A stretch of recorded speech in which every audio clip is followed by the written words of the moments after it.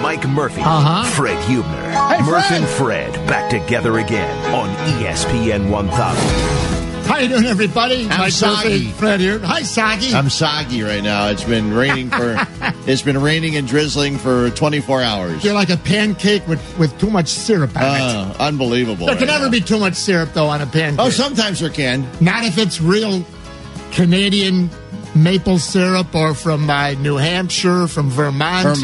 I mean, yeah. you ever get the real maple syrup? Yeah. You look at the ingredients of the other stuff, and there's about 25,000 different corn syrup, this, that. And then you look at real maple syrup. Yeah. And you know what the ingredients are? One, maple syrup. That's it. Yeah, there you go. Nothing else.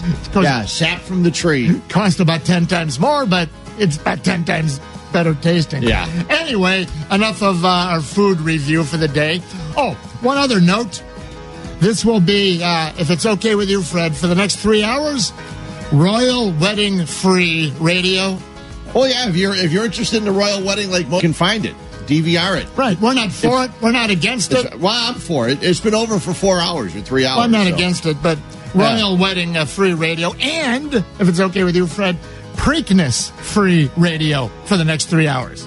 I don't know. Yurko's going to be mad. You can't do that. Yurko gave out his picks yesterday. Well, Yurko's yesterday. probably talking to Eddie Olczyk right now. He gave out his picks yesterday. The last-minute tips. Yep. No, Eddie's the best. He rolls together the, a six-man box wheel. Well, there's only 8 horses in this race. Well, so if you pick 6 of them, you're in good shape. Eddie could do it. Yeah. How you doing, everybody? Mike Murphy and Fred Huebner every Saturday, 9 till noon. I'd much rather talk about the royal wedding and the Preakness than the White Sox and Carson Fulmer. Well, if there were a horse running named Fulmer or Carson, don't bet on him today. Don't at all. Right. Unless they're running in Charlotte. That's where Carson's running. Some good news with the White Sox minor league pitching we will get to in a little while last night. But first things first, we got Jesse Rogers at 11. He'll be live from the park. That would be a Great American Park in Cincinnati. I haven't looked at the weather report. Maybe I'll try to glance that up later. They said that the late game is game and they might get banged, as they like to say. Well, that's been around for... It's funny. The word banged has been around about 40 years with baseball insiders. Someone in radio found out about it about a year ago. Oh, banged. Well, rained out or delayed, or last night's Cubs game was. How about that? Oh, also, besides Jesse Rogers at 11, let's not forget one of our favorite guys, featured columnist, Chicago Sun-Times, Mark Potash, covering the Bears now, and let's be honest, Chicago guy, born and raised, Mark Potash, he covers everything. So we'll spread all fields, lots of Bears, and lots of everything with Marcus Potash. That's at 10 o'clock, and we're about a minute away here from our Twitter poll. But, Fred, let's quickly... Here's a list of things we can do today. Someone said the other day, Murph, hadn't heard you in about 10 years. I go, well, thanks, glad you. Yeah, I was in the car on Saturday going to the hardware store. I go, we're number one with people driving to the hardware store, Fred. Did you know that? Yeah, and usually washing their car, but it rains so often now nobody does that. And he said, you're still using that one old line. I go, well, I'm an old guy. What was it? He says, you said we got about 20 hours of material to shove into a 3-hour show. I go, well, that's us. Yep. So today, here's some of the things besides the obvious bread and butter topics. Fred, we're going to try to hit 6-man Cubs rotation. Okay. Remember Swami Murph? Yep. I predict. Decades ago. I'm an old guy. Yeah. That 6-man rotation could be looming. We'll break that down, certainly with Jesse, maybe sooner. Here's a segment I know you're going to like. Well, I hope you are. Can you unretire a retired number? All right? Okay. Okay, we'll get to that. Stat of the day, John DeWine won't be with us on the phone, but I got some great info from John DeWine. I have a message from Coach Filson. Let's see. Oh, how about Addison Russell? 4 for 4. His value is through the roof. Is it time to trade Addison Russell? He was on my bench in my fantasy team, so I'm activating him today with a doubleheader. Murphy's 4 for 4. How can you trade him? And he got on base a 5th time with a walk. If we have time between now and noon, Fred, the 6 steps of any new program. Okay. not radio program, but any new program.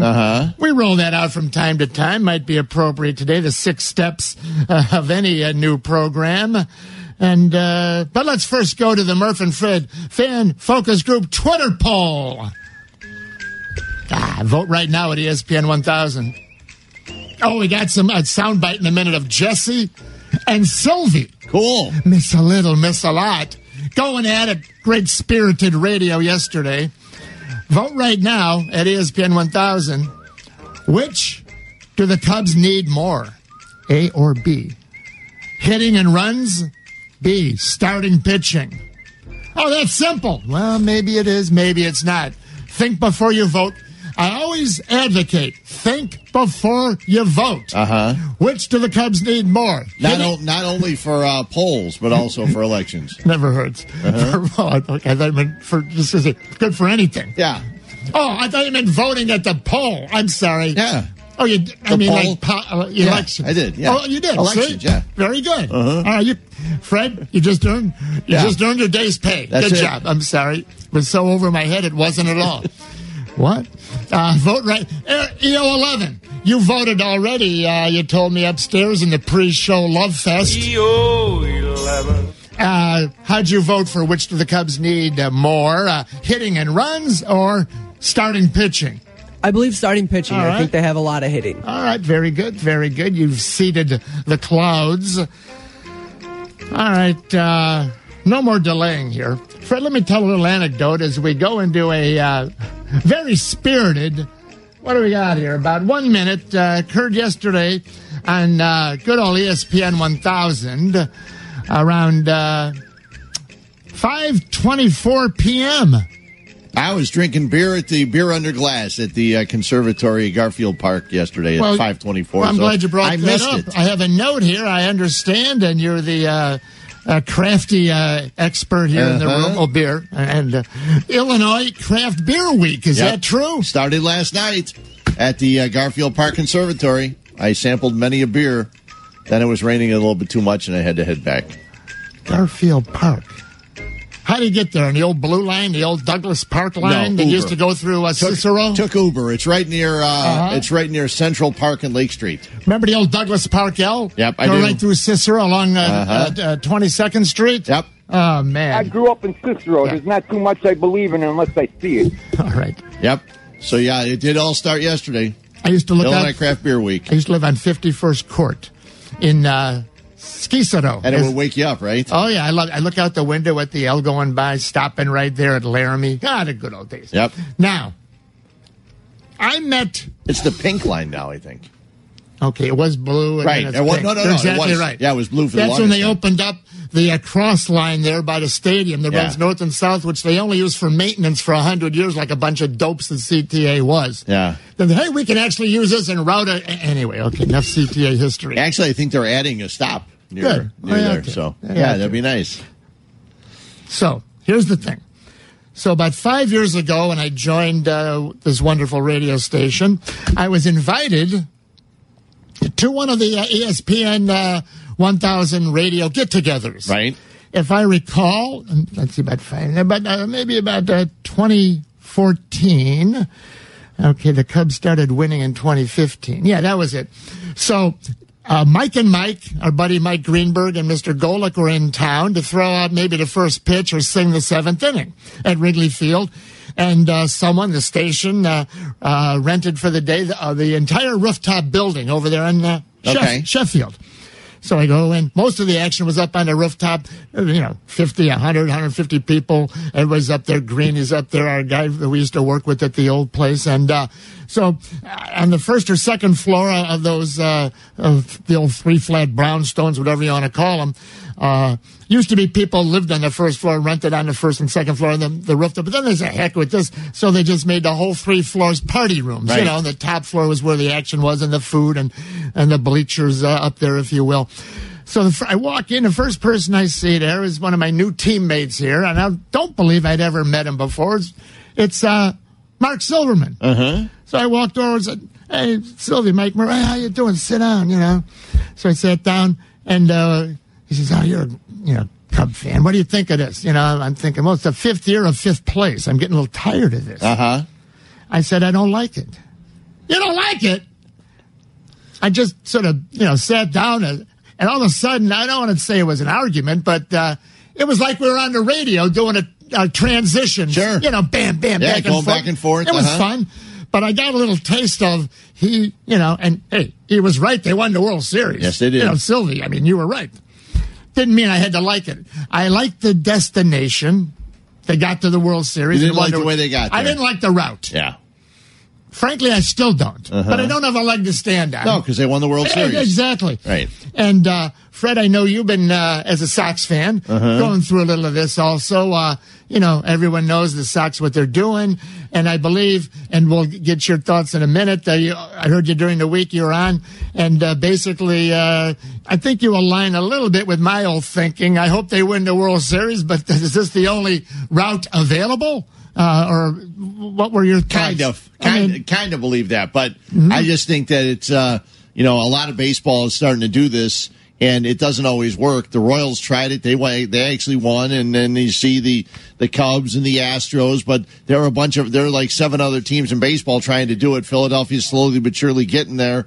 The White Sox are doing it, and they're trying to do it, I think, a little bit of a different way than some other teams did. So we'll see how that all pans out. 5 years of tanking. Now, let the record show on the north side, Ricketts bought the team starting for the 2010 season. 2010 and 2011 were not Theo.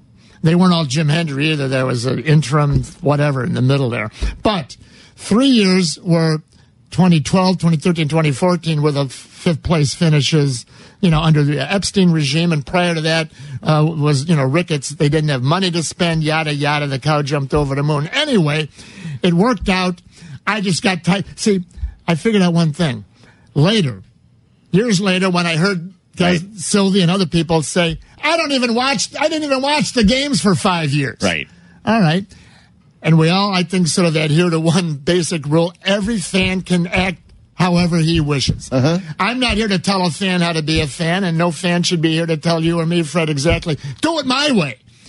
All right, then it came crystal clear. I watched the Cubs finish in 5th place 5 straight years, 2010, 11, 12, 13, 14. I watched probably 160 of 162 games. Right. And it was no fun. But then when I heard guys, and Sylvie included, I didn't watch the games much for those 5 years, then the light went on. All right, well, I could have not watched the games for 5 years, and then I wouldn't have got upset. Yeah, but see, you got to remember, I told Sylvie this was the best thing that ever happened to him, because if the Cubs weren't tanking, Sylvie would have been watching Cubs games, and he wouldn't have met his lovely wife, and he wouldn't have his 2 lovely kids. So if it wasn't for the Cubs tanking, so Sylvie basically has Theo and Tom Ricketts to thank for his lovely wife and his 2 young kids. Well, let's fast forward to yesterday on ESPN 1000 at 5:24 in the afternoon yesterday. All right. Jesse's on, and he's doing his regular, phone-in session. Similar to what he'll do with us at 11. Exactly. And all of a sudden, it got a little interesting. And, Fred, your name is even mentioned in here, referring now not to the Cubs rebuild for 5 years, but the White Sox and much, much more. Fellas? I heard you talk about the White Sox. Now, one thing, Carmen wants them to lose every game. You get the first pick in the draft next year, right? That player next June is in your organization. When does he debut with you? Even if it's a first-round pick, number 1 overall, might be a year later, right? I disagree with that notion. I think, Ricky Renteria in the second half of 2014, they won games here with the Cubs. It set the stage for 15.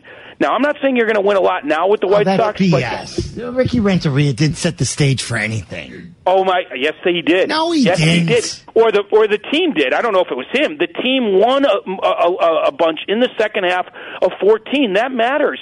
You have to start somewhere. And if you're going to start winning in the second half of 19, well, then this rebuild's going to take that much longer. I'm just saying, you'd like to see the White Sox play better down the stretch with more experience this season. Down the stretch, the last couple months, with more experience under their belt. It's year 2, Jesse. It's year 2 of the rebuild. So what? This isn't year 4 like the Cubs in 14. This is year 2. So you want them to lose so they can get a higher pick that will help you 3 years down the line. I'm with Fred on this. This isn't basketball or football where that first round pick can help you right away. I'm just saying the sooner you start learning how to win and actually winning, the sooner you come out of your rebuild. All right, stop the tape. Jesse and Sylvie, spirited, great radio. Well, Hope you heard it driving home yesterday. Here's to Jesse's point. In 2013, under Dale Swaim, the Cubs were 66 and 96. Under Ricky Renteria, they won an extra 7 games. They were 73 and 89. They've still finished 5th, but they were starting to figure out how to win. Plus, they got Jake Arrieta. That was year 5 of the rebuild. Then 15, we all know they were 97 and 65, and they were a lot quick. They lose in the NLCS. But my biggest thing is, and the thing I've been sticking with and trying to ask, Rick Hahn, and I think he tried to soft sell it 2 years ago. But the White Sox did this rebuild and have been trying to do this rebuild a little bit different than the Cubs and the Astros.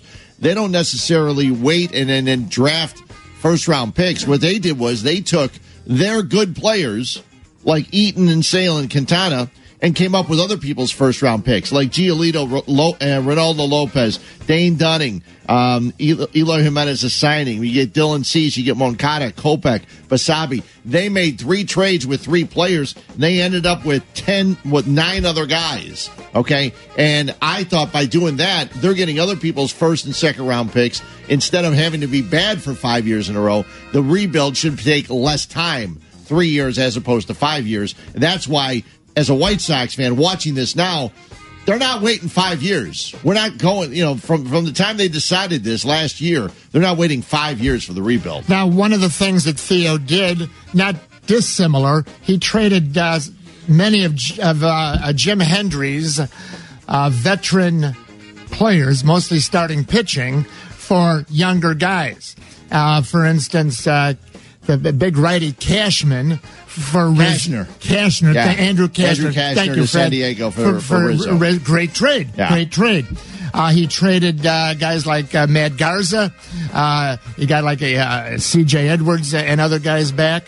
He traded Dempster, where he got, if I'm Kyle not mistaken, Hendricks back. But these guys, those guys were not high prospects. I know, Hendricks was not a big prospect at that point. But it worked. Yeah, no, I'm saying it did work. No, you're right. You're what I'm exactly saying right. is that's why it took longer. Right. That's why it took the 5 years. The White Sox are going after guys that shouldn't be in the minors for 5 years. And Samardzija. 4 years. Yeah. Samardzija for Russell. So, Theo made some, terrific deals. One of the things that always cracked me up when Theo took over, the press, the media, the fans, and I believe Theo himself intimated, the cupboard's bare. We got nothing here. Uh-huh. That's a disaster. Yeah. Well, number one, he traded all those players and more that I just mentioned, so the cupboard wasn't bare. Right. Then everything clicked, which is fine. But I had the same.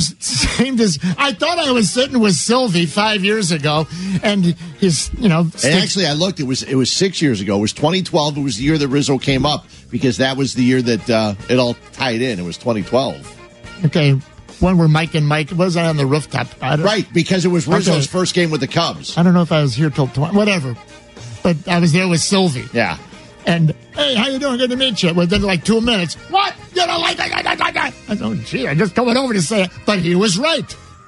In that, they won the World Series. 332-3776. Murph and Fred till noon. Jesse from Cincinnati, or Cincinnati, as some people still say, at 11. Mark Potash, you're covering the Bears and much, much more. We're going to also ask Mark Potash, is it okay to unretire a retired number? We have an angle when we get to that. Another thing I mentioned yesterday when I was here with Yurko, and it sounds like a stupid thing to say. Yeah. Even as I say it again, it sounds stupid. But the Cubs usually only win games where they hit homers. I've heard people say that, including you, yes. Yesterday, the Cubs' 8 runs is the most the Cubs have scored this season in a game without homering. Mm-hmm. Interesting. The previous most runs they had scored in a game without homering was 4. So actually, it makes sense. When they don't homer, they don't hit. Last night, they hit 5 straight hits, no home runs, 8 runs in the game, and they win. This is what Joe's been trying to say to them all year long. You got to move the ball around, not just swing for the fences. Now, Joe's not going to complain when they hit 4 homers, but it's more difficult to win when you're swinging for the fences, not hitting the home runs, and not getting on base. It also helps, there you go, if your home run is not a solo job. Yeah. Right? Yeah. And the Cubs, yesterday, they started walking. Now, here's Cubs win. If you didn't stay up, I can't blame you. The game itself was like 3 hours, 15 minutes. There was a goofy hour and a half rain delay out of the box when it was raining less than it did once they started the game for 3.5 hours until it stopped slowly. It stopped in the 9th inning. Hour and a half. It's like drizzling. They got this thing in MLB. There's no set rule, but we can't start a game when it's raining. Well, you got a double bubble tomorrow. You got chance of rain tomorrow. Right. You know what? They should have started. Anyway, that's neither here nor there. So, the Cubs hitters, 8 walks, 5 strikeouts. The only thing, though, you have to, I got to. But there were intentional walks. 3 of them to happen in the 8-hole because they intentionally walked him 3 times. But still. You're right. But who's the guy that took the walks? The guy that's the most professional hitter on that team. But here's the thing. Ben Zobrist took 2. But here's the thing. You're right. The intentional walk happened to first with second and third 2 out. That got the pitcher up, Lester, to make the last out. So now you lead off, not with the pitcher. His next intentional walk with 2 out, man on third and the third to get to Lester. Strikes out, but ends the inning again. So you lead off with the top of the order. And they did it again, and he his third intentional walk, safety squeeze, set up the safety squeeze. Are all managers idiots? Every single time the Cubs have a runner at third base, and John Lester's at the plate? Well, you should be standing within 6 feet of him because he's going to lay down a safety squeeze. But you're right. He does it all the time. And last week they didn't do it with Almora when they should have done it. And scored a run. It works every time. And before Jim DeShay said it, I tweeted out, texted out to some. I said, he is the best pitcher bunter in baseball. Yep. And this is where I really, he might be the best bunter in baseball, counting regular hitters. Yeah. So if you come in, Fred, 6 feet from him, here's the other problem. In the American League, he was with the Red Sox rarely batting unless there's interleague, and Fred hates the most when the American League team in the National League Park, and he was 0 for 66 career. Yeah, he didn't have any hits till he came to the Cubs. Now, the guy's worked his tail off. Yeah, he's hit some gappers. He's a terrific teammate athlete, not just pitcher. He now can hit the ball. He hits the ball very well for a pitcher. Yeah. So I don't know. You could come in. 10, well, you could 20. At least try. No. I mean, I don't know if you'd bring your third and first in, let him hit. You could at least try. And you can't walk him, so you got to put it over the plate. They were not very close in. You're exactly right. Here's another thing with John Lester, who pitched a great game last night. A stat that I didn't know. Chris Kamka from NBC Sports Chicago tweets all these things out. He must have a little John DeWine in him. These are unbelievable. The most starts of 5+ innings and 1 or fewer runs allowed, 2016, 2017, and this year. Okay, Kershaw has 27, Sale has 28, Verlander and Scherzer have 30. John Lester has 34. He's amazing. 30. He's the best in baseball. He's the best. 5+ innings, 1 or fewer runs allowed since 2016. What John Lester's been doing for the team is absolutely amazing. Tip of the hat to Theo Epstein, a terrific free agent signing, which I guess then offsets a little bit. Offsets Hayward a little bit. Edwin Jackson, Hayward, and we don't know about you, Darvish, yet either. No. You know what? I get a kick out of this. We got a caller real quick, Fred. I get a kick out of this. Everyone all week, last 2 weeks, Darvish, he's soft. What's wrong with him? Bad signing. Not one person has said anything about the guy that conceived the signing, paid the money, lured him to Chicago. They won the World Series because of Theo. Oh, I know. How'd this guy get here? By, magic? Oof. Here he is. No, someone desired him, paid him, and brought him here. So it'll be interesting to see how long it takes for the bloom to be off the rose on that GM's decision. Kevin Palatine. Hey, Kevin. Hey, morning, guys. Hey, Murph, I got to agree with Fred. I love you, but you cannot compare Matt Garza, Andrew Kashner, and Ryan Dempster to 3 cost control Chris Sale is a once-in-a-generation pitcher. I never on an compared amazing any. deal. Hold on, Kevin. Murph, my turn. Murph, my turn, because you're misrepresenting. You're going to overtalk me. No, I'm going to talk, and then you're going to talk. Don't hang up. Okay, then let me speak, Murph. Well, no, because you've already made an error. No, you're not. Yeah, exactly. I'll put you on hold. You can come back in a minute. I didn't compare. Did I compare? You were comparing the moves. You basically said the White Sox made trades and the Cubs made trades. All right, go ahead. So Murph, it's apples and potatoes. One had 3 aces up his sleeves. The other one had a 4, a 2, and a 6. And you love to do that. We all understand your little game. Oh, the cupboard wasn't bare. The cupboard was bare. So just knock that off. It's just ridiculous. And there's no comparison. And Fred did just say it right. You did try and compare it because you will do anything to denigrate Theo. Anything possible. So that he wasn't. Hold on. Kevin, by him saying that he wasn't denigrating Theo, what he was doing was saying Theo made those moves and brought guys in. He was doing just the opposite of what you just said. The cupboard was not bare. Theo did a great job. How do you think the cupboard was not? And that's what he said. Theo. That's what he said, Kevin. Kevin, that's what he said. Yeah, because he hates Theo. Plain and simple. Well, you're not making any sense. You're not listening to what I'm saying. Of course I am. No, you're not. Trying to make it sound. Don't talk over him, Fred. Okay, no, I won't. Sorry, Fred. Go ahead. He said, I was saying what Murph said was the Cubs also made trades and made deals that brought over good young players. He was saying that Theo made those moves. He wasn't denigrating Theo. He was giving Theo credit. All I was saying was, Kevin, and we'll give you the last word if you can hold on. All I was saying was the cupboard was not bare. Do you think the cupboard was bare when he had veteran Major League starting pitchers of value to trade and get back guys like Rizzo? He gets guys back like Edwards. He gets back guys like Hendricks. And he gets back guys like Russell from Jim Hendry's empty cupboard. That's all I said. Yeah, but Murph, there's always the undertone. And you know what? Why not just... But do you have any other arguments or facts, or are you just going to keep name calling? No. All right, then we're done. Thanks.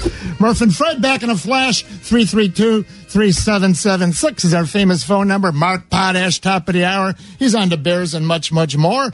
And we'll get the results vote right now. And we got the Cubs lineup for game 1. Lineups are in. Yep. Tension, please. Which do the Cubs need more? Hitting, starting pitching? Last chance to vote now at ESPN 1000.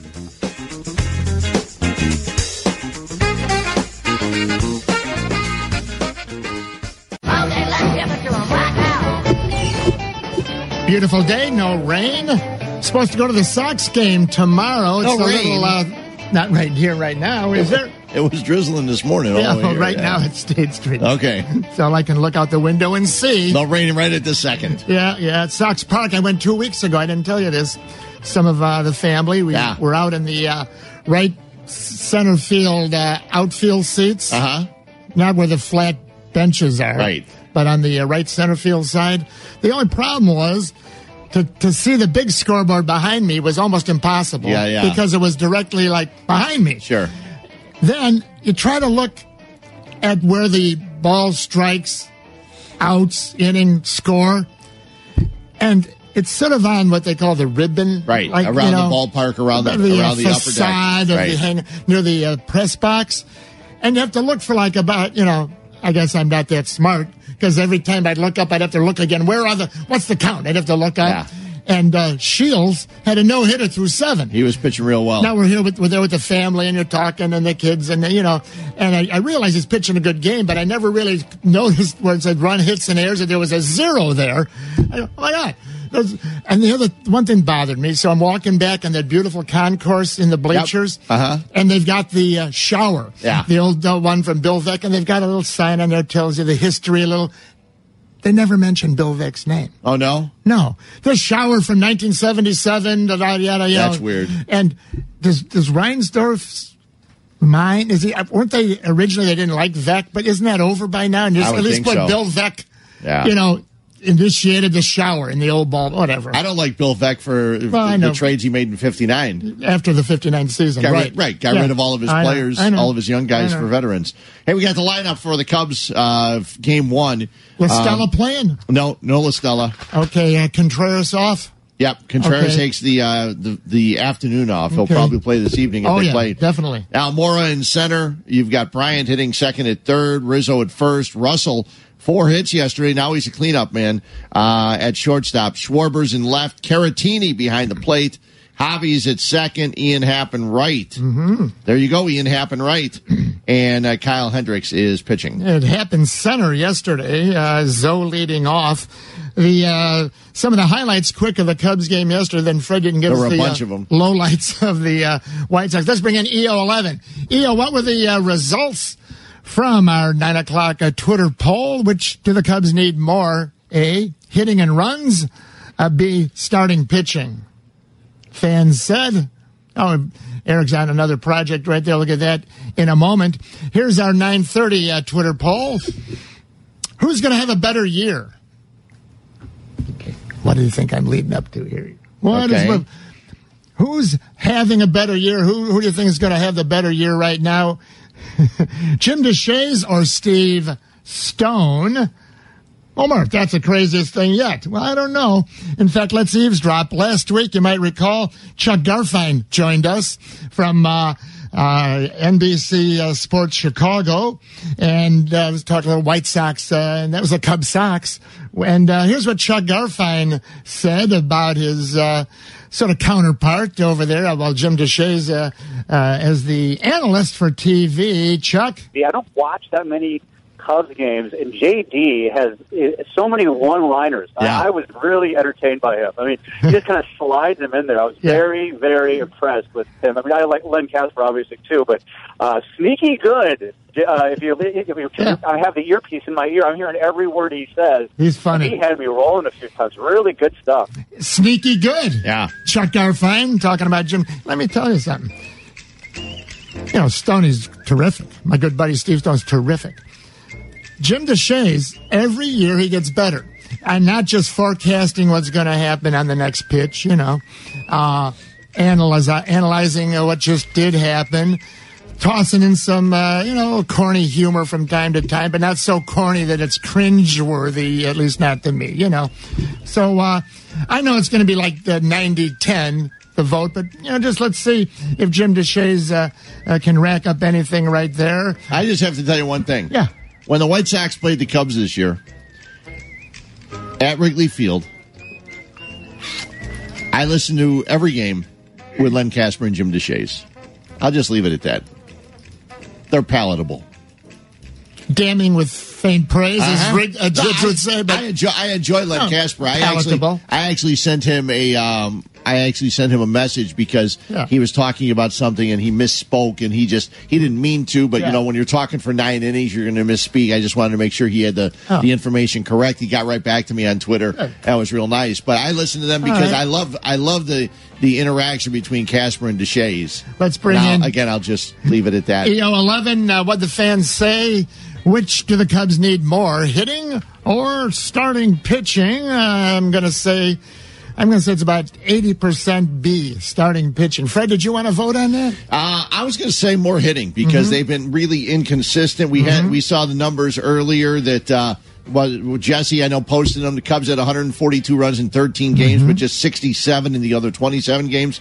So consistent hitting, kind of like what they got last night. I vote A.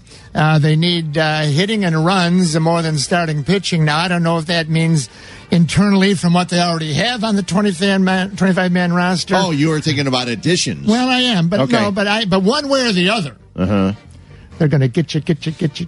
One way or the other, they need to score more runs. Yeah. I would vote for A. Well, can they play the Reds more? 19 times isn't enough to play Cincinnati. Well, Homer Bailey is not going to be living at home there much anymore. It's amazing that he's still in the big leagues. Eric, what did the fans vote? 61% of the fans said starting pitching they would the Cubs need more of. Hold on. And I bet their least favorite guy is you, Darvish. You caught me off guard. They said what? 61% said the Cubs need more starting pitching. But only 61. Correct. I thought it would be about 90. See, here's the thing that behind the scenes you have to remember.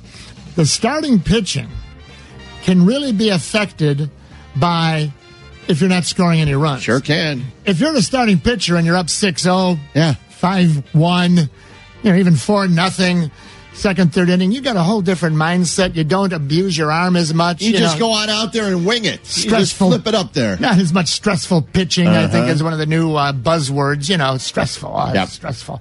So hitting can relax. Not relax is the wrong word. Let your starting pitchers go longer in the game, which then protects the bullpen. The whole thing here is when you get these 4 1/3, 5 1/3 innings for any team out of your starting pitching, your bullpen's going to be toast. Yep. And when your bullpen's toast, that's no Gouda. Now, one good thing about the Cubs bullpen, they're very well rested for the doubleheader today. Yeah, they had the day off the other day because of the rain out. And Morrow, Shoop, Edwards didn't pitch. That Baltimore second baseman, Schoo. I know. Pronounce it Scope. But I called him Shoop for a year. I know. And they're both from Baltimore Orioles. Okay, Strope. Cishek's not been overused. Dunsing, whatever. Edwards is ready because yesterday you had Wilson, Hancock, and Montgomery. I'd like to give Edwards another day off. He's had 3 bad outings in a row. Yes, he has. But you know what? That happens with him. Well, he needs his rest. He wasn't abused or overworked. But now the last 3 outings, I try to give him as much time as I could. His last 3 outings, 7 hits, 7 runs. Okay. In just 2 innings. Yeah, well, so, he's struggled a bit. Now, the Cubs both. So last night, Cubs win, as we mentioned, 8-1. Their first 5 guys got hits. They were up 3-0 before you even had a chance to get back to your seat after the game started after the hour and a half rain delay. It worried me. They should have had more. They still had second and they had first and third, nobody out. Let's see. No, here. So Schwarber comes up, Fred. It's already 3-0. Second and third, nobody out. 3 on the board. Yeah. Great. Second and third, nobody out for Schwarber, Baez, and Happ. They don't get another run in. Schwarber pops out to short, leaves men on second and third. Now with 1 out, Baez, I tell you, you know what? This guy will just break your heart. He is what he is. You're never going to change him. All of a sudden now, most of them swinging from the heels. He looked to me like he's off the plate another inch or 2 away from the plate, and the outside pitches he's trying to yank him. He's 3 for his last 21. He's trying to yank outside pitches. You better stand closer to the plate if you're going to do that. 3 for 21 with 8 strikeouts. Yeah. So, Cubs hitters yesterday, 8 walks, 5 Ks. Very unusual. But here's the stat of the game, which is the Cubs pitching gave up 3 walks and 15 strikeouts. Yeah. 15 strikeouts, 3 walks. Yeah. Hancock struck out 2. Wilson struck out 3. Yeah. He struck out the side. Wilson did. Montgomery struck out 2. The bullpen, 3 innings, no hits, 2 walks, and 7 Ks. Yeah. Pretty good, huh? Now, here's another great move by Theo. Kevin, you listening? Is my microphone on? Another great move by Theo was picking up this guy, Hancock. He's throwing 97. Yeah, that's what you want your relievers to do. He's throwing peas. Yeah. I had to look up, how the Cubs got him? Nope. I figured he was one of those, the blind a squirrel finds a pitcher in the system, Acorn. Where'd they get this guy? From Matt Caesar from the Padres. Oh, did they really? Yeah. Oh, okay. That's a great move by Theo. Mm-hmm. And maybe it was Jed's decision. And I didn't know until Jim DeShays. Is anyone voting for Jim DeShays? I think a lot of people will. You think that just Cubs Sox bias votes? Not if there's any whites. Not if Sox fans listen to the broadcast a lot. Ooh, teeter-totters flipping up in one direction, huh? Okay, all right.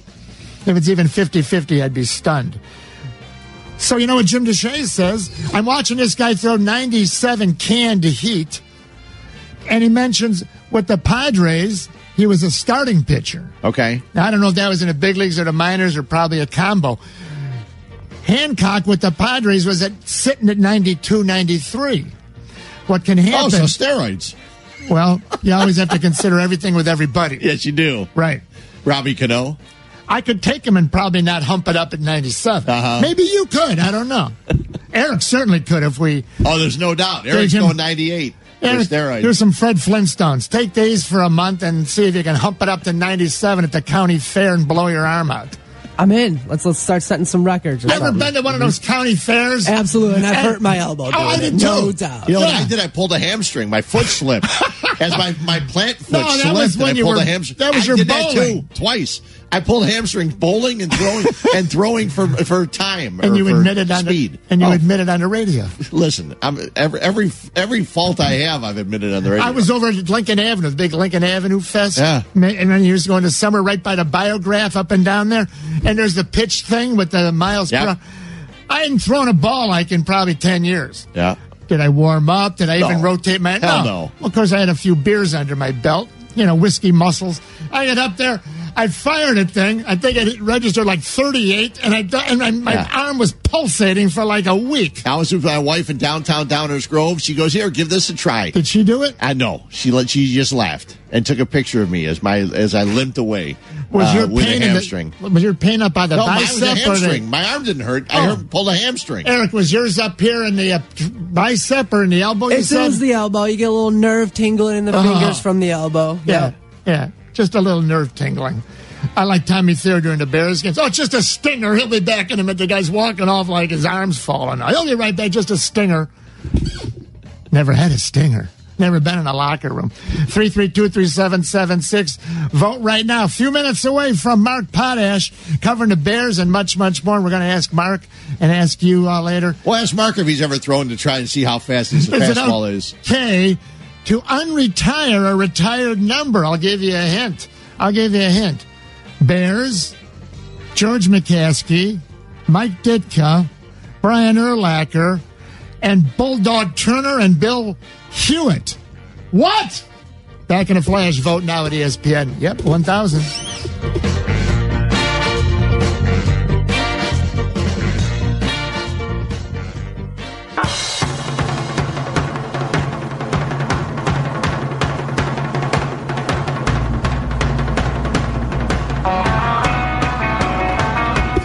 10 minutes away from Mark Potash, Sun-Times featured columnist, man around town.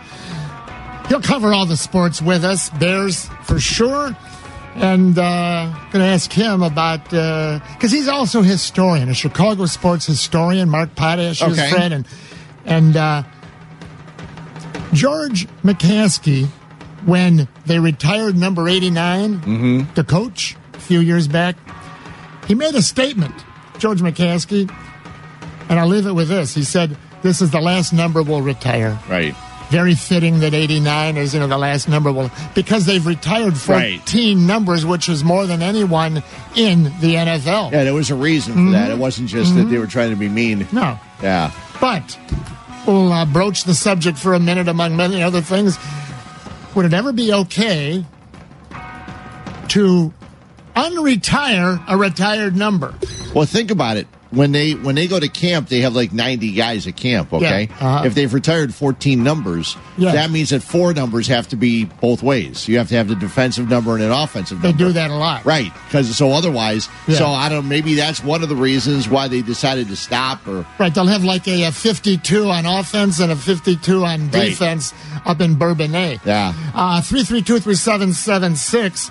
A couple final notes on last night's Cubs game. We went through some of the numbers there. I think the biggest one is they scored 8 runs without a homer. I think in Joe Madden's mind, if I could get into Joe Madden's mind, and that would be a scary thing because I don't know. I think maybe the hair dye might have affected it at times, but he's got to be happy that they scored 8 runs without a home run because what they did was they hit the ball, they put the ball in play, and Addison Russell, who for the last year and a half, I just can't figure out what kind of player he is or isn't. But 4 hits yesterday and a walk. He got on base 5 times. That would be nice if you get him going, because you need another guy in the middle of the order to start going.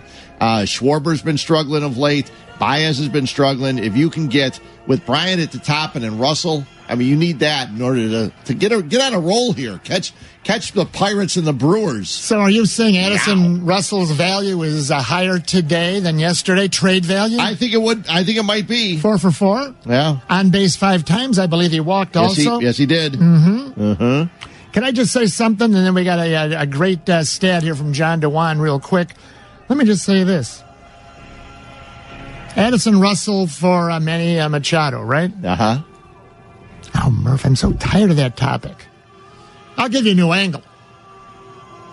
You might not even have to give up something as valuable as Addison Russell. Everyone's misunderstanding the market. There are very few teams that are going to cough up much for a guy for 3 months. Right. I guarantee you. You look at look what the Sox got for Quintana. Uh-huh. We don't know what he's going to be. Eli. Could be a Cease. bust out. Could be a Hall of Famer. Could be Lou Brock, like when I was a kid. And the Cubs traded Lou Brock for Ernie Broglio. Well, Lou Brock was really good, though. Not when they traded him. He was a .250 hitter, losing balls in the sun. Yeah, but he became a great player. Yeah. But they didn't know what they had. Yeah. So I just hope the Cubs know what they had in Eloy. I hope they didn't say, well, he's going to be a Hall of Famer. Let's trade him. Well, 2 years ago, you thought they knew what they had in Addison Russell. And since then, we're not quite sure. I was never that high on him. No? He's okay. I mean, I predicted 30 home runs. What the hell? So here's the thing.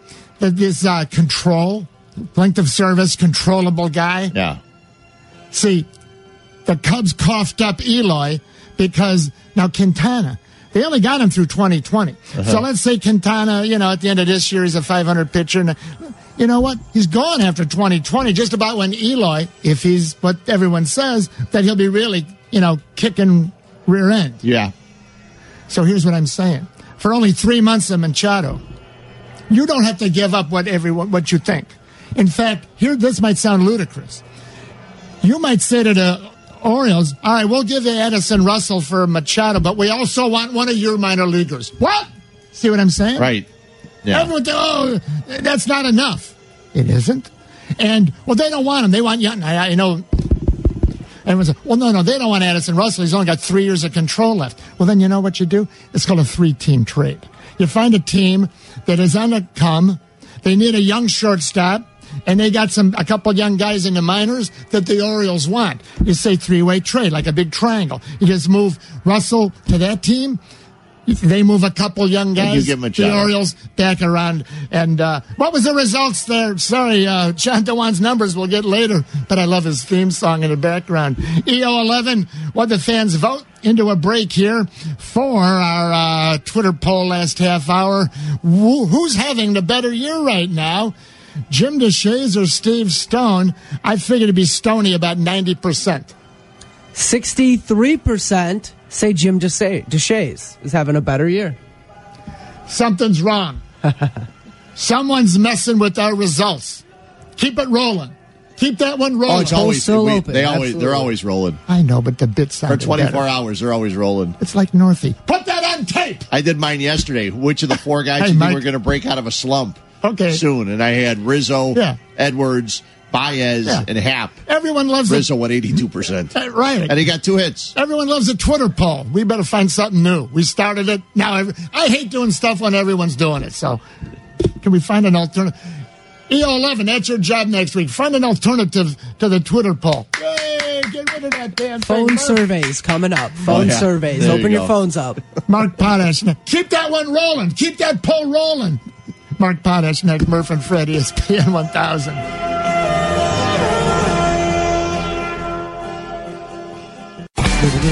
Uno, dos, 1, 2, 3, 4. Welcome back. Saturday morning, 9 till noon.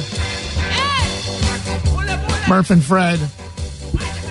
1 minute away from Mark Potash. All right, let's bring in EO11. What's our Twitter poll question for this half hour? You want to read it off to us there, Eric, or I have it here? I got it right here. All right, go ahead, man. Which deserves to have their number retired? Is this multiple choice? It sure is. A through D. We got 4 options. All right, so... Which or who? Let's go with who. Or is it whom? Is it who or whom? I don't know. That's why I wrote which number. Oh, okay. Deserves to be retired by the beloved Bears. These 4 guys, Eric, are not retired. Who do we have? Number 99, Dan Hampton. Danimal. Might be listening now. A great guy in real life. One of the great Bears of all time. Hey, Dan. Number 95, Richard Dent. Richard Dent. I met Richard once. I was walking down years ago, State Street over to Rush Street. Window rolls down. He goes, "Hey, Mike, how you doing?" I go, "I'm not Mike North." He goes, no, Murph, right? I go, "Hey, Richard Dent."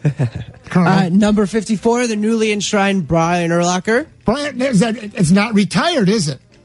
Not yet. Oh. Dun. Next. And number 50, Mike Singletary. So, vote right now.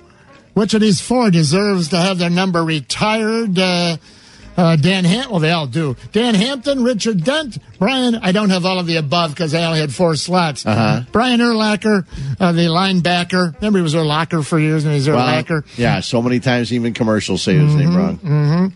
And Mike Singletary. Hey, let's go over to the featured columnist from the Chicago Sun-Times. Been on the Bears beat for years, covers everything. Lifelong Chicago guy. And those he's a historian. The Blackhawks kind of stopped a while ago. Seems like the Blackhawks haven't played for like 6 months. He's like a 5'2" guy. He's like a Swiss Army knife. Let's say good morning to one of our favorite guys, Mark Potash, on with Murph and Fred. Marcus, hello.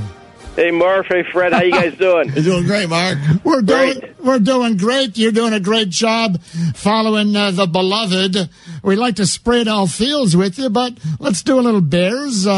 First thing, let's see. Last year, 5 wins, if I'm not mistaken. The year prior, I believe, was 3 wins. 3, 5. So that means 7 and 9 would be the logical progression. Well, wait a minute. Now it's a whole new regime. Maybe it's not logical, or maybe they're going to leapfrog. I would never put you on the spot. Your editor will do that opening week. Pick your wins and losses. And the great thing, Mark, every week, he picks the rest of the season. You know, he does the wins and losses for every game still coming up. Like week 2, he's got all the rest of them. What do you think, Mark? 7 would 7 be a nice improvement? Let's phrase it that way. 2 more wins, 3, 5, 7. Well, of course, Murph, it depends on how you get there. If the development in the quarterback is there, if the development in some of the draft picks is there, then and you lose some games because Aaron Rodgers is awesome. 7, I think, is 7, 8, 9 is their range. But I tell you, Murph, my theme for this year, because every time there's a coaching change, there's always optimism. All these stories that you're going to be reading and that you are reading about the Bears now, they were all written when Mark Trestman came here. Sure. You know, they're all written when John Fox came here.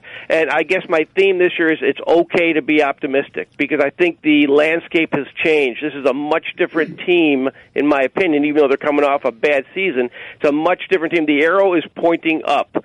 And this is the first time you can say that with a coaching change since they fired Dick Duran, who, inherited a pretty good defensive team similar to this situation with a quarterback. So I guess what I'm saying is, 7, 8, 9, whatever, but I think just in general, it's okay to feel positive about the Bears and think optimistically. You could be disappointed. They're still the Bears, and it's sports. But this is, in my opinion, this is a different situation than they were in when Ryan Pace started with Fox. And certainly going back to to the Trestman era. Sure. Every time Matt Nagy talks, you can tell the excitement in his voice. You can tell he mentioned earlier in the week that everybody's all smiles up there. Being around the players, maybe in the rookie OTAs and also the regular OTAs and stuff like that, and the regular mini camps. Can you feel it from the players? Do they have a sense of something's changed around here? Well, Fred, of course you can, but to me that's not even what it's about. I mean, because you would feel that no matter who they had hired. I mean, it's easy to get. But the difference is when Fox came in, he had the 31st ranked defense, and he had an offense with Jay Cutler that wasn't going anywhere, and their best players were about to be traded or released. Now you've got a defense that is ranked 9th in the league, has everybody back, including their defensive coordinator, and a first-round draft pick, and you've got an offense with a quarterback of the future who at least showed some pretty good signs. He was Trubisky was better as a rookie than Jared Goff was 2 years ago, and look what he did with a similar type team. So what I'm saying is the dynamic is different.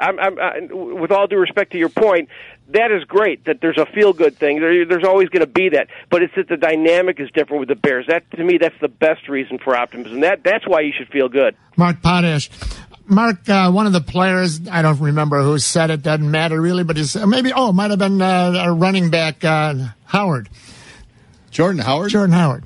He's just said he can catch the ball this year? I keep wanting to say Jason Hayward, even though I don't want to say Jason Hayward. Why would you want to say Jason Hayward? I took a second there. I go, it's not Jason Hayward. He is back from his concussion, though. By the way, Mark, you follow baseball. Which would you rather have, a worn-out, tired Ben Zobrist in right or a fresh and rested Jason Hayward in right? Your answer, please, on the Twitter poll. It would definitely be Hayward because a tired Ben Zobrist, as we've seen in the past couple of years, not very good at bat or in the field. Yeah, but the well-rested Jason Hayward's no day at the beach either. Well, he still gives you defense, at least most of the time. And if the score's not too close, he can give you occasional big hit. Just makes, in Cincinnati today, it's not going to be sunny, I don't think. So that'll be a good thing because he has a tendency to lose the ball. So Jordan Howard said a couple months ago, maybe to you, and you know what? The other team knew what we were running. I don't know if he said often, sometimes, whatever. Sometimes the other team knew what we were running on offense. They were running a system last year that was just a step up from the Sid Luckman's T formation, and I'd forgotten how they thrilled the nation when I was watching that offense last year. You've been out there, you've been talking, you've been sniffing around. Give us a little thumbnail of what the offense could look like this year. They signed 3 new receivers. They still have Adam Shaheen from last year, going to try to belch Cohen out into the open spaces. What do we look forward to different from last year? Just about everything on O, right? Well, yeah, Murph, we haven't seen nearly enough to know what this offense is going to look like. Mm-hmm. All we know 2 things. The Bears last year under Dow Loggins were very conservative. Part of it was Dow being a conservative guy, but also he didn't have a lot to work with. He had a rookie quarterback and Mike Glennon at the beginning.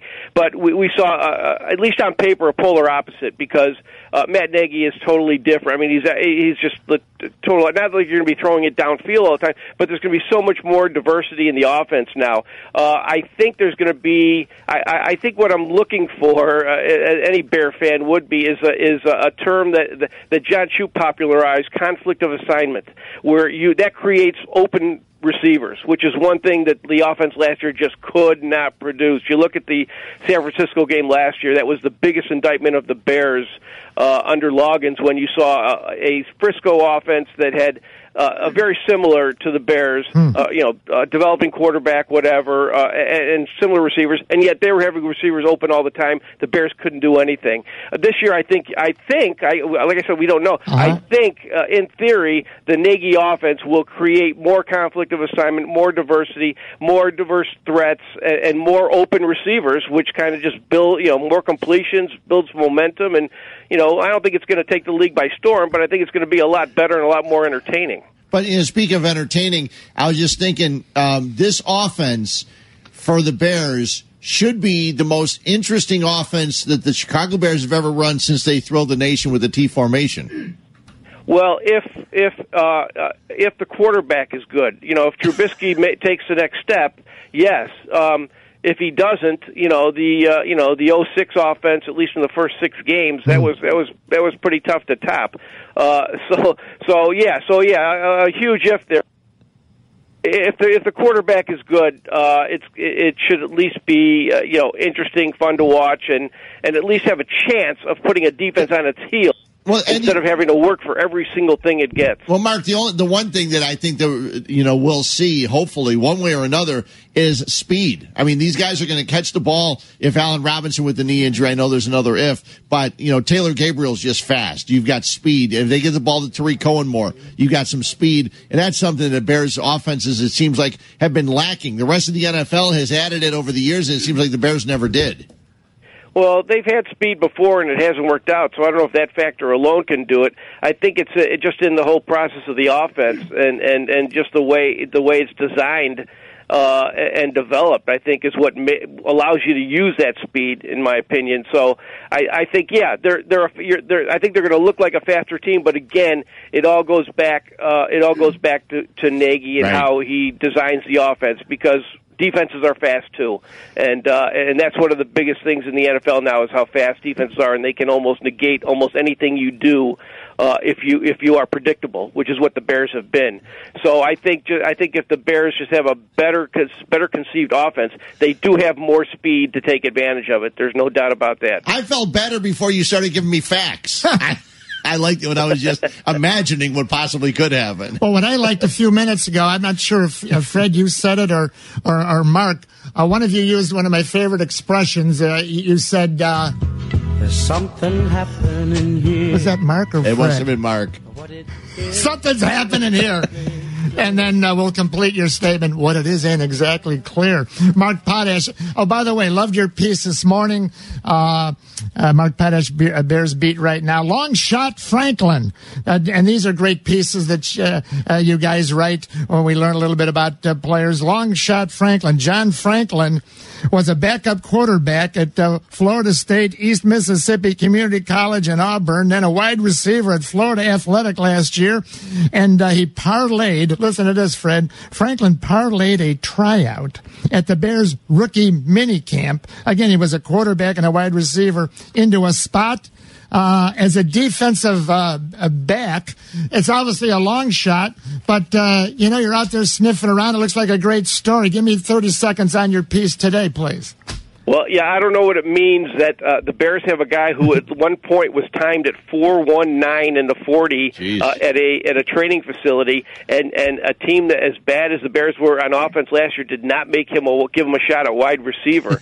I don't know if that means they're happy with their wide receivers and they can afford to put this guy on defense, or if it means that he's just not a very good receiver and that's the only spot he can make the team. So again, we don't know much about John Franklin. I guess the only point to make is it's an intriguing type. Yeah, there are so many long shots like this that you see every year. Great stories. And he's a particularly intriguing one because he's such a good athlete. We'll go right to the phones in a minute. Bear fan Bob will be next. Let's have a final vote right now. Your last chance to hit up the Twitter poll. Who deserves to have their number retired of these four? You can only vote once. Danimal, the Colonel, Brian Urlacher. You ever take 294? He's every half mile. There's his picture there smiling along with Rhino. Got hair. And Mike Singletary. Vote now at ESPN 1000. Let's slide in Bear fan Bob next. He's on the road again. Oh, yeah, I am. Good morning, guys. Actually, I'm on Cicero Avenue now. I'm down south already. All right. Anyways, I was listening to you this morning talking about the Bears, but I think there's a couple of points that need to be touched on. First point, Donald Loggins couldn't call plays to save his life. The plays he drew up, some of them I thought were terrific. The sequence he called them in, one play is supposed to lead into another to another. Not one of them was right. Never. You know, after watching football for 50 years, you kind of know what it's supposed to look like. He couldn't get it right, no matter what. I think that's going to change with Coach Nagy. I also think with the Bears team, this is a young team. It needs to mesh. So from game 1 to game 2, you're going to notice differences of getting better. By you see game 8, the team will really start to come together, and you're really going to see an improvement in performance. Probably 8 games is right. It wouldn't surprise me to see them jump up and even take out the Packers in one of these games this year. I don't know that they'll do it, but I think they got a good shot at it. Guys, those are my thoughts, and have a good day. Thanks, Bob. Always great to hear from Bear fan Bob. To distill it down right there, did Loggins get a bad rap? In other words, his boss, Fox, told him, we're conservative. He didn't have anything to work with. It's easy to pile on him, and I'll be the first to do it, don't get me wrong. But is it sort of tough to evaluate a guy like Dow Loggins considering everything? Or, was he just not the guy long-term anyway? Well, I hate to give you the John Fox answer to this, but a little of both. All right, that's fine. That's fine. There's no doubt that Dowell's hands were tied a little bit to a certain extent, not only by the design, what Fox wanted, but also by what he had to work with. But it wasn't like it was going to turn into the greatest show on turf if all those things were better. And I think Bob's first point is actually a good one in that there were times where Dahl would call a good play or the Bears would run a good play, but they could not. I guess the best way they say it now is stack plays. They could not. They could not get a defense, like I said before. They could not put a defense on its heels. Right. They could not zig when you were zagging. They never had you kind of thinking what was going wrong with the first play, and then all of a sudden they hit you with something different. And that's where I think the difference is going to be. On paper, theoretically, that's what as Bob kind of pointed out, that will be the difference with a Matt Nagy offense, where one play will lead to another, and it's just like the Bears. Whenever they're facing Aaron Rodgers, you're so frustrated. He gets you here, and then he gets you there. He looks one way, then he looks the other. I mean, he always keeps you on your heels, and I think that's what the Bears will have going for them this year. To what degree of success they'll have, I don't know, but I still think that will be one facet of their offense that you'll notice a difference in from last year. Bear fan Bob, and he's been watching the Bear. Well, he's Bear fan Bob. Yeah. He also mentioned maybe a victory versus Green Bay. Let me just wrap up our Bears talk in a few more minutes on other unrelated with Mark. Let's say the Bears, can go 8-8. Just, the old what if. Would that mean, Mark, Fred, that they would have to pretty much go 1-1 against the division, 1-1 against the Lions, 1-1 against Green Bay, 1-1 against Detroit? There's 3-3, your division out of 6 games. To get to 8-8, it's not easy, even for, good teams. How do you get to 8-8 if you're the Bears? Do you need to win one game from your 3 divisional foes? Well, theoretically you do. I mean, but, like was it last year they went 4-0 against their AFC opponents? So I mean, that's not going to happen this year because they got the East. But no, you can do it without. Obviously, on paper, you can do it without winning in the division, but you have to be awfully good. But obviously, they're going to have to win some division games. Will it be against the Packers? I don't know. I think it could be. I think they definitely have a chance to go 1-1 against each of their division opponents this year. For one thing, you never know who's going to get hurt, how many teams are going to have disappointing seasons. On paper right now, the toughest thing about the Bears season and predicting them to go 8-8 or 9-7, whatever, is the division. They're in a tough division. They don't have, on paper, a particularly easy schedule. So, but things can change. So I'm not really, at this point in time where it may, I'm not really concerned about that because we just don't know what the other teams are going to look like. And we don't know what the Bears are going to look like. But I guess to your point, for the Bears to make any kind of real improvement that means something, they're going to have to win, obviously, in the division. I think splitting with each of their division opponents, pretty good goal for this year. Well, it's definitely possible. You can beat the Packers at home. Well, and the one thing too, Mark, you look at their schedule, and they only play one division game in their first 8.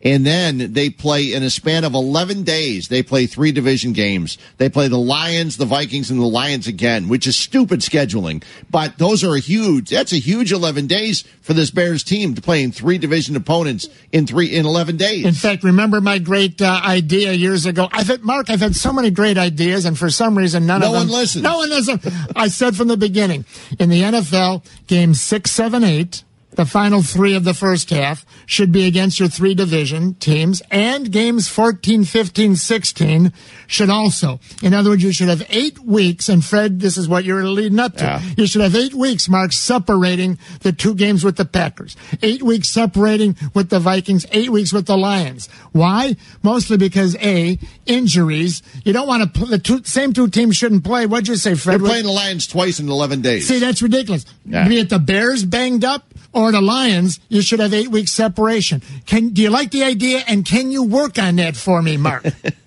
Murph, if this were my show, you'd be going to Brown's Chicken. I think it's a great idea, but I'll be honest, it's May 19th, and I'm a newspaper reporter. Okay. The only thing I know about the Bears' schedule is that 12 of their last 13 games start at noon.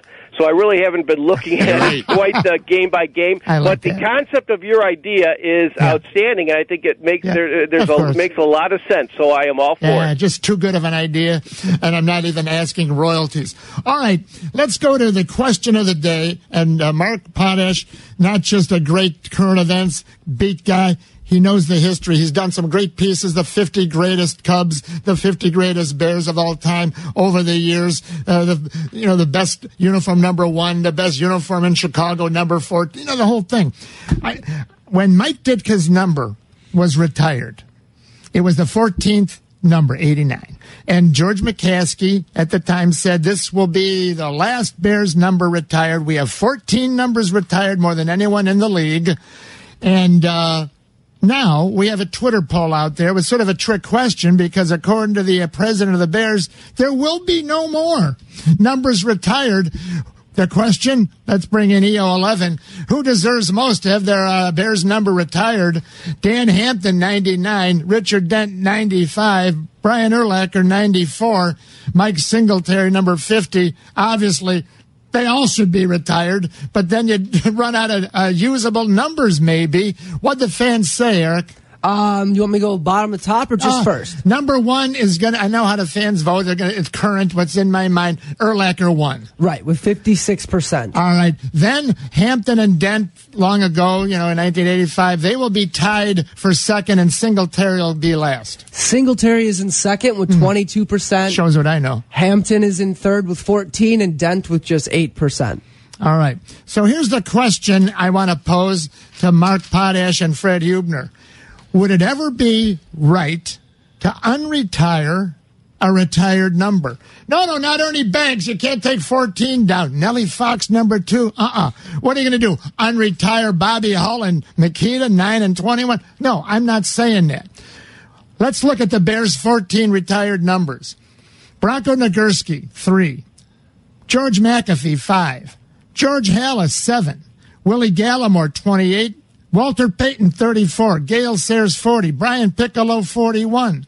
Sid Luckman, 42. Dick Butkus, 51. Bill Hewitt, 56.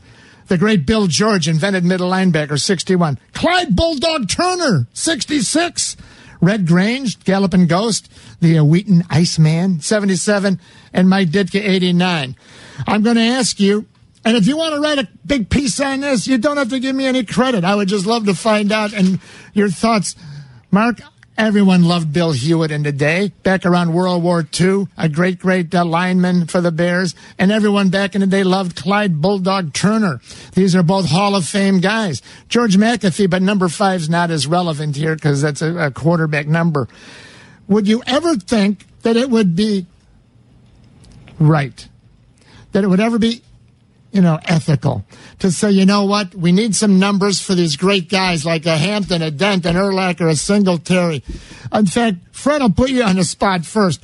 Would you ever say, Bill Hewitt, God love him, 56, Bulldog Turner, God love him, 66. Let's reactivate those numbers so we can retire a Urlacher or a Singletary or things like that. The only one I would reactivate would be number 7.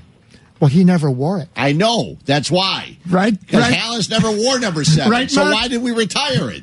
We, the Bears. What do you think, Mark? You tell me. I agree with Fred. Well, I think once you retire a number, I think what's done is done. I just think in general, I feel the same way about retiring numbers as I do about the Hall of Fame. It should be much more of an exclusive honor than it is. I mean, the absolute best of the best at all. And I just think, I don't think you can. I think that. Well, I don't know. It's kind of on a tangent. I think there should be more of a ring of honor. The Bears don't have a ring of honor. Right. I think there should be a different way of honoring players because think about it. It's a great idea when you first do it in like the 40s and 50s, retiring numbers, but. Life will go on, and eventually there will be so many great players that you would not have any. Look at the Celtics or the Lakers; they're like running out of there, giving guys weird numbers now. So I think just in theory, the idea of retiring numbers is like a good idea at first, but really it's not really a good thing in the long term. So I'm more of a Ring of Honor guy. I guess they can't do it because Soldier Field, the Bears don't own that or something like that, but they do need that kind of thing to do it. But my feeling to this point is what's done is done. You really cannot unretire numbers. Right. Although it's been done, I mean, just for particular players.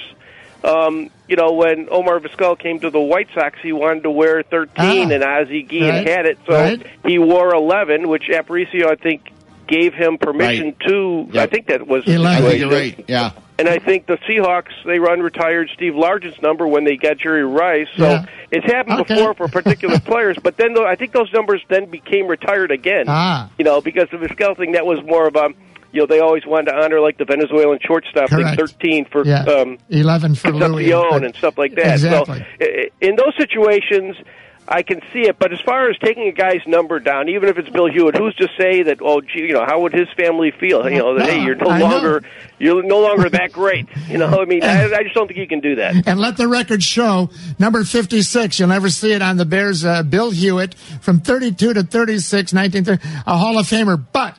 Let the record show. He's played until 1943. He was the last player to refuse to wear a leather helmet. He was out there with no helmet running around. That alone has to make him a retired guy. I don't need no stinking helmet, not even the leather one. That was before they had protocol. I think it's more important. I think it's more cool when you wear somebody else's number in honor of them instead of retiring numbers. But then again, history is history. The irony of your comment, Murph, is the game might be better if they didn't play with helmets now. It'd probably be safer. I've been saying that for decades. I've been saying that for decades. Me and the coach. In fact, it's the face mask. A lot of people talk about the leather helmet. When they put the face mask on, that started the era of launching forward. It became a weapon, absolutely. You take that face mask off. Let's see how many guys go in there head first, and no one's going to get hurt in the. I predict. I know we're up against the clock. EO11's going crazy. Mark, thanks for your personal time on a busy Saturday. Check out Mark Potash, Sometimes Guide. Appreciate your time, Marcus. Thanks, Murph. Thanks, Fred. Always great to talk to you guys. Thanks, Mark. Back in a flash, lots to cover. Here's our Twitter poll coming up. Vote now. The Bulls' tank job, A or B, wasn't worth the effort. Oh, A, B, or C. Bulls' tank job wasn't worth the effort. B, could have been better. C, great strategy. Vote now. Everyone on hold will get to you. It's ESPN 1000.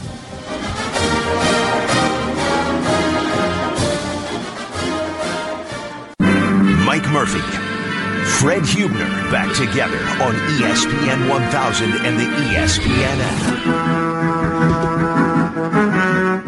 Halfway home on a busy 3-hour sports gab fest. Are we gabbing and festing? Yep. I've heard that expression, whatever that means. Glad you're with us. Speaking of festing. Oh, yes. Beer fest. Well, yeah, that too. But if you're looking for a neighborhood gem of a restaurant, the place with a cozy atmosphere, impeccable menu, not an easy find, well, here's some advice. Go experience Vincitori. We've been there. Murph and I have been there. Terrific. Italian cuisine served in a casual trattoria setting. Is that downtown Westmont? That's right. The heart of Westmont. Vincitori menu includes exquisite pasta, seafood, steaks, veal chops, salads, all freshly prepared daily, featuring owner and chef Bob's individual style. It's right downtown. The first time I ever had grilled calamari, he puts it on a bed of flash-fried spinach, which is so good. People just order the flash-fried spinach. They love it so much. Head to Vincitori tonight, feast on some impeccable and incredible Italian dishes, paired with a tantalizing wine. Reservations, info, salivating photos, head to Vincitori.com. That's Vincitori.com. Or do you call it Vincitori? Right downtown. Whatever you call it, just go, because the Italian food is the best. There's nothing better than grilled calamari. Grilled calamari is great for people that just get the fried. Try the grilled. At Vincitori, it's awesome. You'll never have the other. No, you won't. No, never. You'll never have it again. Carm would know. Carm loves Italian food. Carm is he cooks Italian food. Carmen He's been to Vincitori. Yeah, Carmen DeFalco. He's been there. In fact, the other day, about a month ago, got a soundbite here. Remember what we were talking about just prior to the break? I haven't agreed with a ton of things that Coach Ditka said over the years, but I will say, as crazy as it sounds, Coach has always said, you want to make the game safer and you want to teach guys to stop throwing their head in there? Make the helmets softer, not harder. He says take the mask off. Well, but he even said, you make it softer the way it used to be, and guys aren't throwing their head around anymore. Right. It's become so hard, it's a weapon, and guys aren't afraid to throw the helmet in there. And it's interesting. It makes you think for a second. And he goes, just watch. See how many guys are leading with their head if the helmet is soft. Let the record show that originally Ditka said take the face mask off. He stole it from me. He stole take the helmets off from me. And I disagree with you, because the face mask isn't going to matter if the helmet stays hard. If it's still the hard helmet, no, because they're still going to lead with their head. No, not when your nose is right there and they won't care. Choppers are right there. Your nose isn't there. because if they were leading with their face, they wouldn't be leading with their head. They're using their head as a target. If the helmet is still hard, they're still going to lead with their head. And if you take the helmet off, they won't lead with their head ever. 332-3776, light it up, Chicago. Would you lead with your nose and your choppers if you had no mask? See, because with no mask, with no mask, you're going to make tackles where you're supposed to make tackles. So that's what's getting everybody in trouble. That's what all the concussions. Let's bring EO11. You're the tiebreaker here. Take off the face mask. Players, Fred said, will still get right in there in the mix. I think players lead with the crown of their helmet a lot. So without the face mask, your face really isn't going to get mangled up too much. So I think a softer helmet in general. Not too much. Helmet. I say no helmet. By the way, and I know that they're a sponsor because I've heard the commercials. We love all our sponsors. Promoting the Chicago Dogs, the newest professional baseball team out at Impact Field. They played their first home game on the 25th. Yeah. Next weekend, they have their home games. A great little park right out there in the across from the Rosemont, from the Hofbrauhaus, which I went to for my birthday the other day. Great place, wonderful beer. But the Chicago Dogs had their game last night as they started their season, their inaugural season. My buddy's kid, Kyle Goodell, hit the first home run in franchise history. Cool. Kyle played the Padres organization for a few years. Now he is back, and he's playing for the Chicago Dogs. So get out and see Kyle. Kyle's a heck of a kid. I've known him, obviously. I've known his dad since high school. So he hit the first home run. So when that question ever comes back years from now, who hit the first home run in Chicago Dogs history? Fred Huebner? No, Kyle Goodell. There you go. So there's Ian Happ's swing, though he didn't swing much last night with the three didn't have to intentionals. Yeah. Though the third one, I don't like when he swings and poses after he misses the ball. Well, I'm leading up. Yeah, his swing's something's messed up. Yeah. A little sidebar. The third intentional walk, they did throw two real pitches out of the zone to try to get him to go fish. Then they put the four fingers up, but he's too young. He's never played go fish before. Happ. Swing all messed up. That's all I wrote. I'm not a hitting coach. Never been a hitting coach. But like you say, it just doesn't look the same. It's so weird because he swings, and when he misses, he keeps it out there like he's posing for a picture. I know. I don't know what it is. Hey, let me ask you, Sox fans. He does a great weather report, though, on the Weather Channel. I got tired of that quick. Well, I only saw it once. So that's all you got to do. I saw it twice, and it was twice too many. Nah. It's like a martini. One's never enough, two's one too many. Matt Davidson. So I've asked you this a million times. I still don't get it. The guy's, what's he got, 10, 12 homers. He's in some of the league-leading categories of homers and some. Why can't he play everyday third base? Not to take anything away from Sanchez or these other guys, but couldn't he be more than a DH? That would improve his value and or trade value. It just, now with Delmonico. He's a guy they don't want to trade. He's a guy they want to keep because they don't really. Davidson. Yeah. Okay. They don't necessarily have third baseman, but there's a possibility. Well, why don't they just play him every day at third? There's a possibility you move Yolmer Sanchez to the outfield. With Delmonico out? Well, even before that, because I'm sorry, Lurie Garcia, I don't know what everybody loves about him, or at least what Ricky Renteria loves about him. But Davidson's also got some great numbers. You didn't know I had these. No. His strikeout percentage and his walk percentage. I heard this, but I forget the numbers. Go. Last year, his strikeout percentage was 37.3%. This year, it's down to 30.7%. His walk percentage last year was 4.3%. Now it's 15.7%. He also leads all of baseball in most pitches seen per plate appearance. That's great. It's like 4.85 pitches per plate appearance. So he's learned how to become patient. Last night he had a hit. He drove in 2 runs. He only seems to homer at Kauffman Stadium. I've heard that, yeah. Yeah, he's got like 7 home runs at Kauffman Stadium this year. And a quick White Sox note for Fred. Jesse Rogers, Cubs guy, in a few minutes. Friday night, Sox minor leagues. Listen, Michael Kopech went 7 shutout innings, struck out 9, 2 hits, 2 walks, a 1-0 victory. And Dylan Cease. They really had to throw him in. Yep. They couldn't just give Eloy Jimenez for Quintana. Well, here, we'll also give you Dylan Cease. Dylan Cease, a flamethrower. Yep, he's showing heat. Went 6 shutout innings, struck out 6, just 2 hits in the Winston-Salem dash. 6-0 victory last night. I know what happened inside the Cubs. they thought he's injury prone or arm trouble future. So I think they quote unquote threw him in. So we'll see who was right, who was wrong. Well, people forget that the White Sox also have Zach Birdie, who had the Tommy John surgery. Now he'll slowly but surely come back, and a lot of guys after Tommy John come back and throw just as well, if not better. So. Birdie, one of their 2 first-round picks a couple of years ago. And they also got Dane Dunning, who was a first-round pick in the trade. So that year they got 3 first-round picks. They had to throw in Dylan Cease to get Quintana. Okay. Yep. Just asking. Yep. Just asking. That's what Rick kind of asked for. That's what Theo gave him. Phones when we return. Jesse in about 10, 15 minutes. Busy day. Glad you're with us. Hope you're having a great Saturday. ESPN 1000.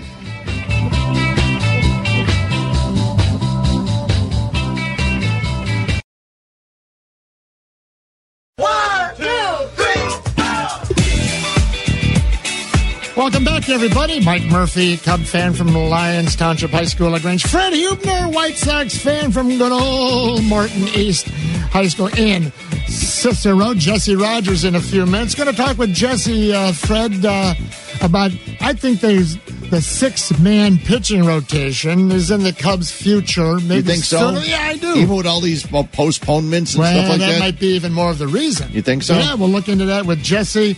Don't mess with John Lester, whatever you do. Cubs in fourth place this morning. Cubs in fourth, 2 games back. All the top 4 teams in the NL Central all have the same number of losses. They all have 18. I didn't see that. Yep. Well, the Cubs are 2 games back because they've played, four fewer games. Milwaukee's 27-18. Now, the question is having games in hand a good thing or a bad thing? Well, it's a bad thing. It's a bad thing because you have a chance to lose those games. Well, yes, of course. Or you have a chance to win those games. No, here's why. And okay. In fact, Jesse used to be on the hockey beat. We'll bring that in with Jesse. That's the old NHL phrase, games in hand. Okay. Let's go to the phones. And let's see, holding the longest. Sorry for the holding there. John in Rolling Meadows. Hello, Johnson. Hey, guys. Thanks for taking my call. Thank you. I'm looking at this Machado situation. I'm looking at who his agent is, and that has a lot to do with it. Well, does it really? Why? Well, he's going to... when he becomes a free agent, he's going to want to make the most money for his ball player because he gets a portion of that. Right. When he's a free agent, the agent has no control over what happens before the end of this year. Correct. Go on. I'm thinking if he's going to go anywhere as a rent-a player, it might be the Dodgers because Seager's gone with the injury. And, he would play shortstop. Sure. That's what he wants to do. As a free agent, I'm looking at the Yankees. Could you imagine him in that Yankees lineup every day at shortstop? Number one, God. I can't disagree with anything except I'll throw this back at you and Fred. The Yankees, I believe, have about 3 shortstops that are all terrific. Yeah, real good. From Gregorius and Torres. And one of those guys would end up going to Baltimore. Or, one of those guys is going to be trade bait. They're going to go out and get some pitching. Oh, you mean a trade this year? Yeah, I think if they're going to if they're planning on getting Machado, a guy like Gregorius might be traded. Yeah, but Yankees, what do they need him for 3? They got nothing but hitting, and they got a huge payroll as it is. But good points. Appreciate your call. Do phone again, John, up against the clock. I know the White Sox would love to have Manny Machado at shortstop. Yeah, but would he love the White Sox? Well, would he love their money? You mean when he's a free agent? Yeah. Oh, yeah. You're not making a trade for him. Would Mr. Reinsdorf love the money out of his coffers? I hope he would. Joe, if they could win. Bourbon, if the Sox don't draw $1.5 million, Mr. Reinsdorf pays no rent. We, the taxpayers, pay the rent. Reach into your pockets. Well, there's not a chance. They're on a pace right now. I was at the game Wednesday, and that was a nice crowd, but it wasn't. Well, they're on a pace right now for $1.25 million. That'll go up a little bit with the warmer weather. But if they don't make $1.5 million, that means 0 rent. And that means, of course, we all pay the rent for him. Let's go to Joe in Bourbonnais. Joe, go. Hey, boys, what's up? I got something about the unretiring or retiring the number. So we as sports fans, there's numbers, especially here in Chicago, we're very synonymous with numbers are very synonymous with us. Like 23, immediately we think it's Jordan. 35, we think it's big hurt. I think with the Bears, who have that problem because there's no numbers they can have for retire again. I think let's take Roquan Smith, who we just drafted. I think if you were to have I think if you were to have a sit down with, say, Urlacher, right, and talk him into wearing his number or anything, we can still honor Urlacher by having, Smith will still have his name on the back, but there'd be a patch, like, say, on his left side above his heart where it would say, like, BU, in honor of Urlacher because of all the work he put into that in the number. Much like the Patriots did, where I think it was Robert Kraft's wife passed away. Thanks, Joe. You're breaking up a little, but good point. Thanks, Joe. Yeah, Call again. I don't think you need anything special on the uniform number. I think wearing a number from a guy like Brian Urlacher, wearing those kind of numbers, that's tribute enough. You know what it means. And like I said, if I would have never retired any uniform numbers. I think it's hold on. What? I would have never retired any uniform numbers. What's up, Fred's can next? None at all. None at all. Jesse Rogers in a few minutes. What was the final results? Quick EO11 Bulls tank job. Did you vote A, wasn't worth the effort after all? B, well, it could have been better than number 7 pick. Or C, it was great strategy. What'd the fans say? 68% said it could have been better. All right. What was second and third? Second, 25% wasn't worth the effort, and 7% believe it was a great strategy. Johnny Pack's voting again. Yeah, think about it. Even Jackie Robinson, they're going to retire his number so nobody will ever wear that again. Yeah. Wouldn't it be great if people did wear it in honor of him? Oh, not more than once a day. Back once in a flash. Murph and Fred, ESPN 1000.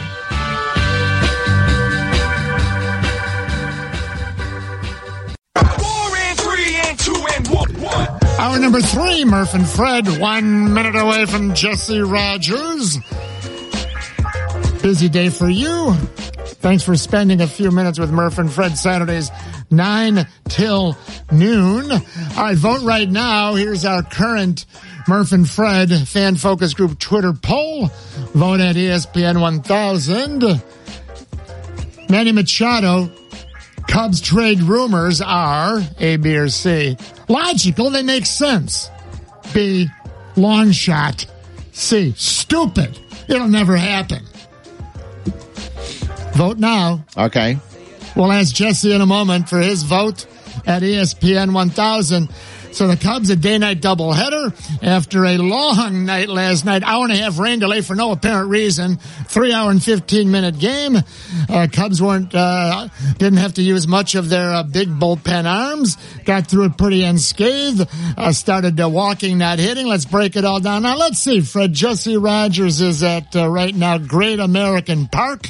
Great American Ballpark. Well, I know, but that ruins my shtickle. Oh, he's okay. at Great American Park.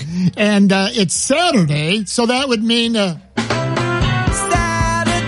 in the park. Hey, Jesse. Hey, Jesse. Hey, Jesse. Hey. It feels like a party every day. Hey, Jesse. Let's go. Hey, Jesse. Okay, I get it. Let's go to the park. It's Saturday. It's Jesse Rogers. You want to sing along, kid? Oh, man, I knew I needed my coffee this morning. I'm glad I got it. Murph, you must have had about 6 cups already. Well, no, only 1, but when you only have 1 cup a week, it helps. Yeah.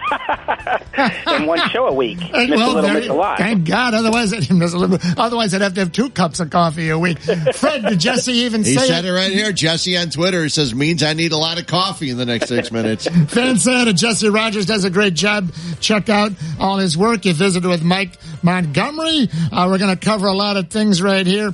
But first, Jesse and Fred brought up the phrase a few minutes ago. One of Jesse's favorites. Games in hand. Yeah. And Jesse covered the NHL for years.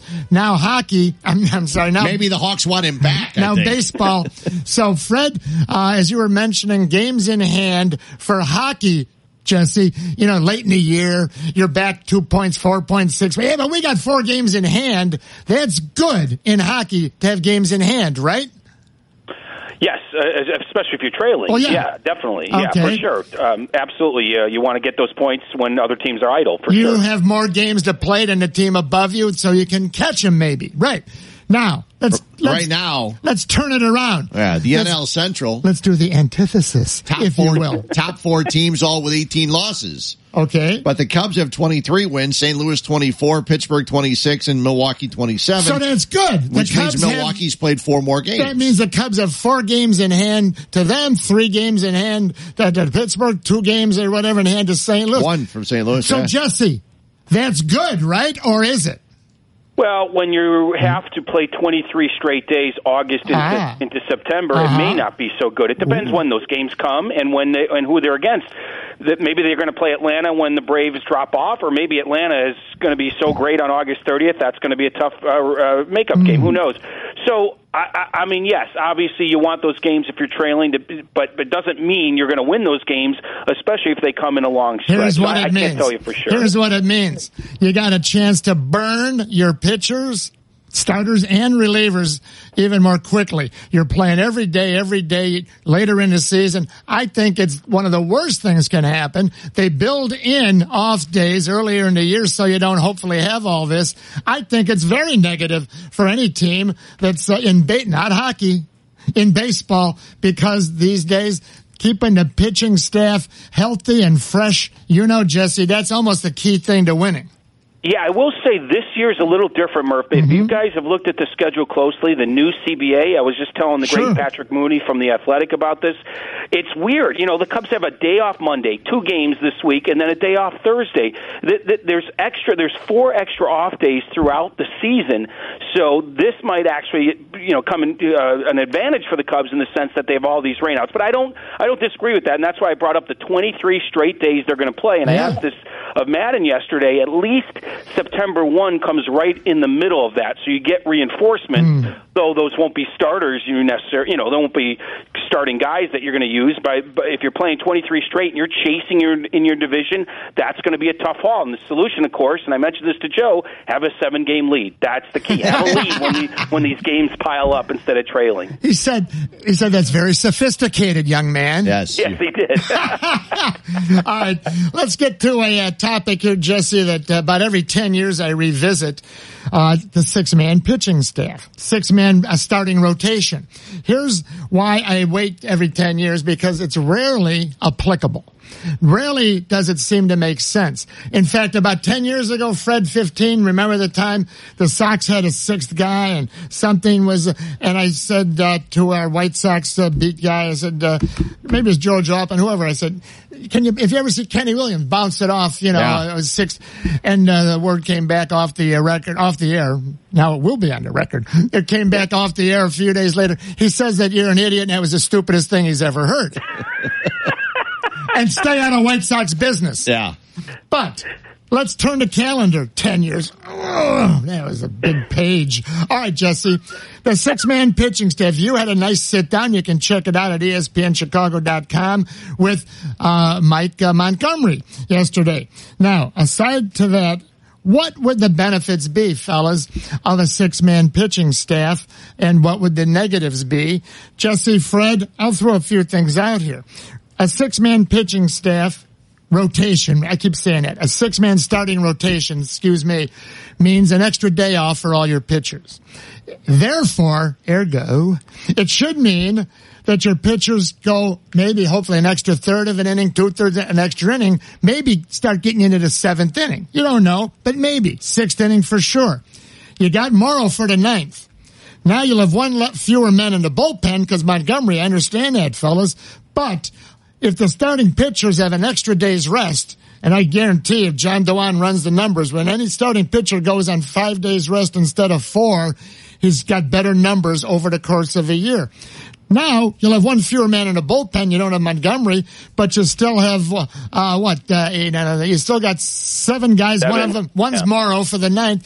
You got 6 guys hopefully only having to come in most of the time in the 7th and the 8th. I think there's a lot of benefits for resting the pitchers And Montgomery, might be a guy that could help do this.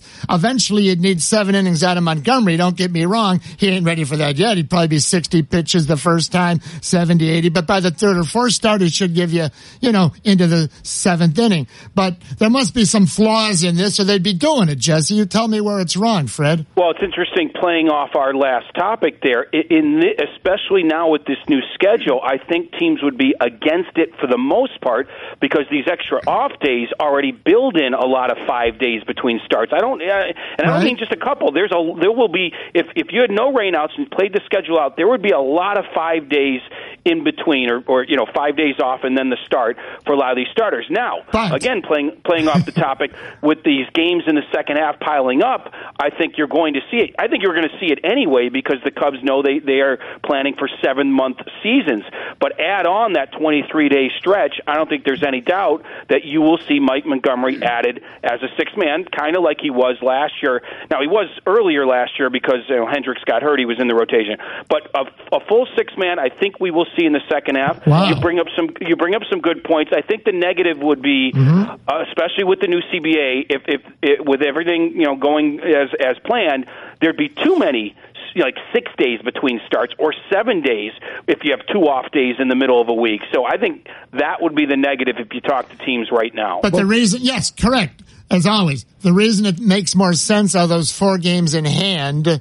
And, what's your weather report for tonight, today, and day game, night game split, and tomorrow, Tom Skilling?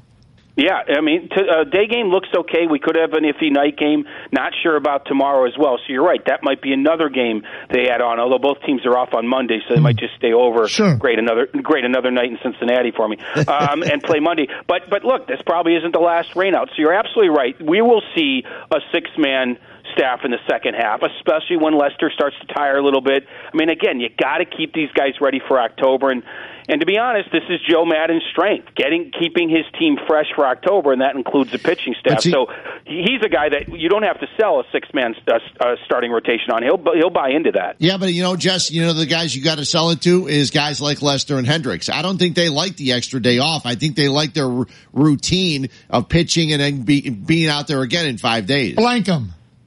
You can't do that to the players, though. Look, I'll give Lester credit, and this is why maybe Lester is a lot different than his buddy John Lackey.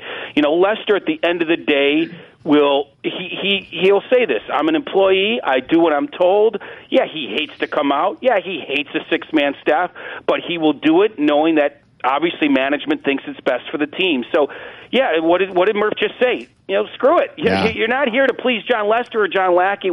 You're here to win games and win a championship. And John Lester might think he can pitch every 5 days through October, but his arm might tell you something different. So that's the bottom line. What was the one thing he made sure he let everybody know when coming into the season? He wanted to get to that 200-inning mark again, and it seems like Joe Maddon doesn't want him getting to the 200-inning mark. Back to what I just said, he might want it. It may not be best for the team at this point in his career. And frankly, if he was in the AL, he'd have a better chance. Let's not blame Joe Maddon for everything here. He gets pinch hit for at times when the game is close. That's going to happen. Other times he'll be left in there, but the bigger thing is playing for 7 months, and he's not 26 anymore, right? So I'm not saying not 40 that either. He doesn't. But, No, I agree. Yeah. There are times when he's probably pulled a little early. I don't disagree. Maddon is more proactive than reactive in that sense, and we can never know for sure if you had left Lester in these games what he'll be in October. But who wants to take that chance is what I think Joe is thinking. Yeah. A few minutes with Jesse Rogers. Saturday, he's at the park. It is not the 4th of July. Hey, Jesse, one of Theo's best moves, not signing Dexter Fowler for 5 years times 17 mildo for about whatever that is, 84 million. I'm not trying to stump you. I had to look this up. Dexter Fowler, you want to take a guess at his slash line, average on base and slug right now? I pretty much just know his average is under 200 still, right? Well, but I think you're, over? How about 150? Yeah, okay, he is under 200. I knew he was at 170 when the Cubs played them. On base? On base. 280 well, at best? 271. Yeah. Slug? Yeah. I don't know the rest. Slug, 279. Yeah. On base plus slugging, 550. That's what some guys slug. But I hear on Twitter, the Cubs should never have given him up. Now, maybe he's having a better year with the Cubs. You never know, different situation. But if we go back to Fred, we've argued about it. As much consternation as there is over this lineup, it's still pretty damn good. Top 3 in the league with games in hand, by the way. Top 3 in the league with games in hand. Yes, it fluctuates, but trust me, the Nationals score a lot and then they don't score any. I mean, a lot of teams do that. Their offense is going to be just fine. Can Darvish and Quintana get it together? That's the key there. And then a subplot would be, is Rizzo going to find those numbers again? Because at some point we know other guys are going to slump. So to me, those are the major keys for this team. Jesse Rogers. Jesse, we all love, of course, Anthony Rizzo. But it's sort of a discount. Now, last night, 4 line drives. He was 2 for 6. He had 4 balls on the old Schnazzola, which is terrific. But his numbers still make you wonder at what point, does Joe say, well, he's not a 2 or a 3 guy. He's, right now, he's hitting, 202 and his on base, which I think, yes, here it is 302. And, I'm not saying, well, I'm not getting in a lineup controversy or batting order rather controversy, because I like the way Joe operates it, and I know I'm out of step Charlie and whatever. But you can't keep penciling him in the 2 or 3 if his on base is going to be 300 and his batting average is going to be 200. Again, 4 line drives last night, 2 for 6. Let me address this. Okay, so the OBP being 100 points higher is a good sign for Joe. Yes. Is a good sign for Joe. If that was like 40 points, yeah. Mm-hmm. So that and the other thing is, the more on your resume, the more leash you get. Sure. I don't disagree. There might be a point where maybe you do drop him to 6, but I don't think we're close to that. I think that's more All-Star break kind of stuff if you reassess the team. Now, it's weird. I looked at the numbers closely the other day. His line drive percentage before yesterday is down, way down for him. Yet, now, if you can follow along, this stat's a little different. The hard hit percentage is up, meaning he's hitting he's popping up the ball, but hitting it kind of hard, if that makes sense a lot. His infield pop-ups are up. So it does seem like it's a small adjustment. He's getting under some balls. Yesterday was good, though, those 4 line drives. There is a bad luck factor. His batting average on balls in play is way down. I mean, absurdly down. And that does indicate bad luck. So my point is there's enough gray area there that I think Joe's going to leave him there for quite some time. And I actually think that's probably the right call.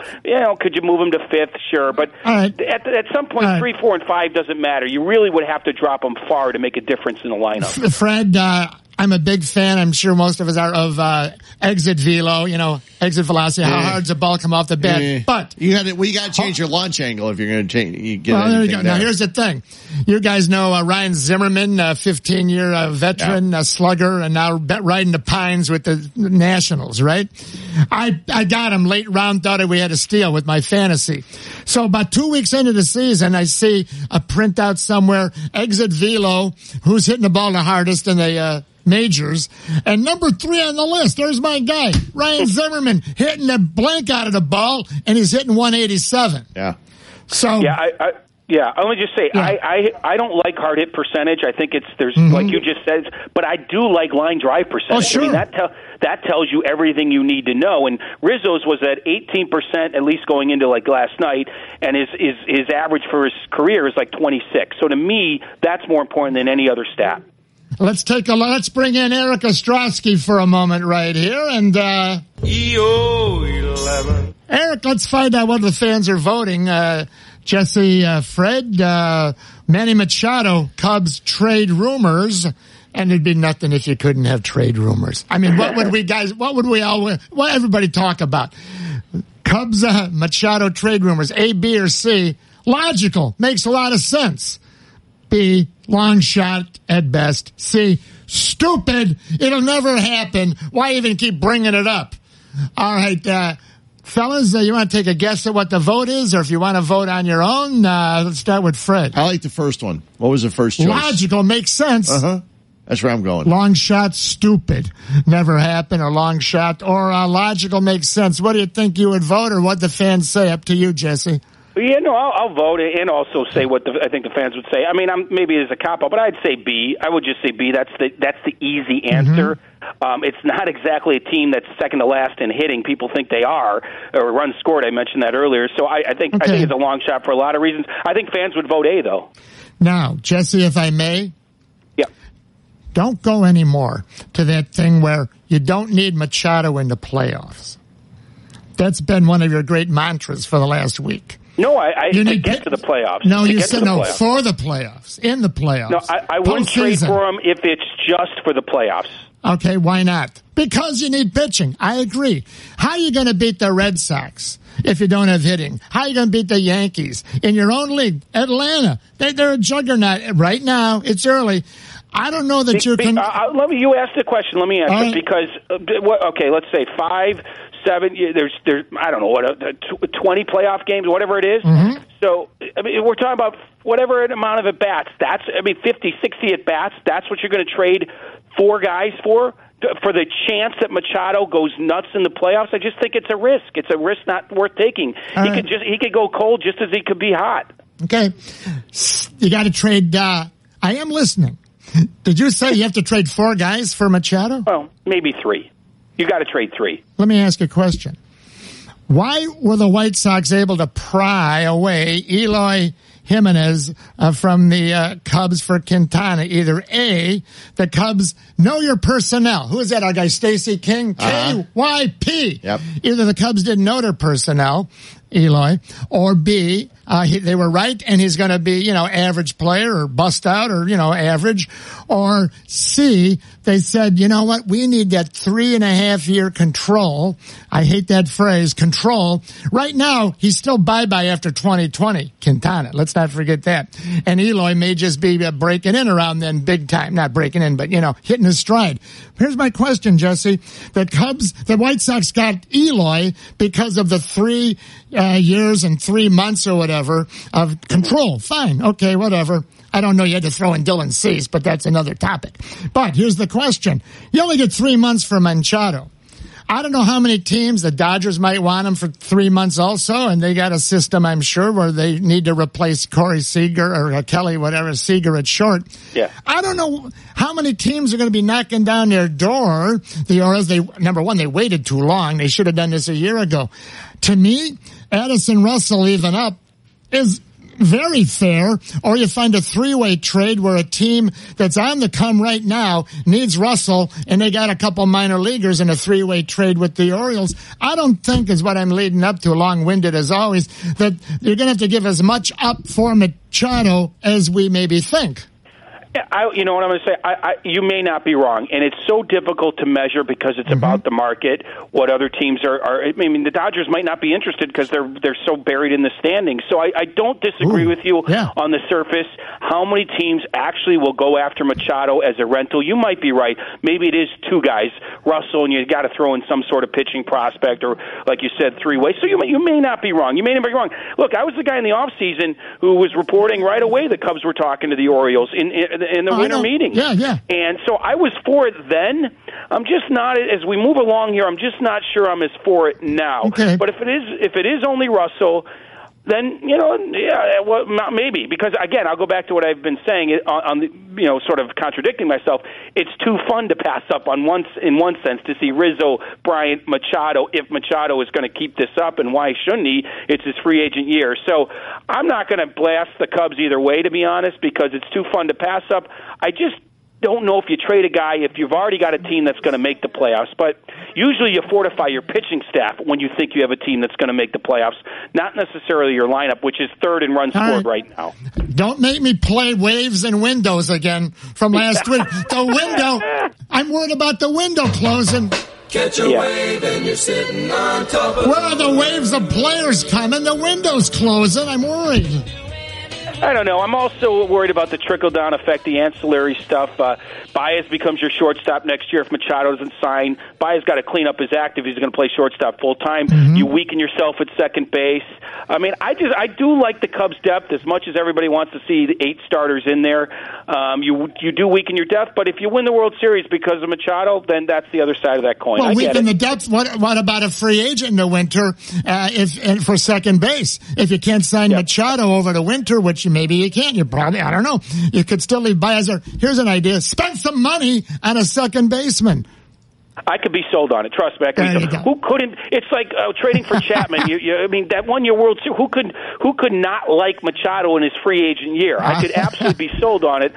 But it's like you said. I mean, it depends on the marketplace, how much you're giving up, and look, Addison Russell. Long interview with him today with reporters. He's coming out of it too. I mean, his value's up. Numbers. His market value high, 4 for 4 and a walk on base 5 times. Right? Look at it. And the one thing you do have to buy is, look, last year was a wash because of his personal problems. He is very young still. Think about that. So I'm not giving up on him either just to get rid of him, but if you're getting Machado, different story. Yes, but if you move Russell, you got Kleiber too. Oh, that's right. You don't have him. Yeah, that was Chapman. That was fine. Yeah. That was fine. Yeah, it turned out fine. Even though that, Theo has gone out and said they're not going to give up a guy like that. That's a bluff. Yeah. I know. That's market value. Stop make it look lying. Like, right. Just don't lie. And you made me play catch a wave and look through any window. Even though you stepped on it, I still love you at the end right there. Well, let's see now. He's a Jesse. He's at the park. It's Saturday.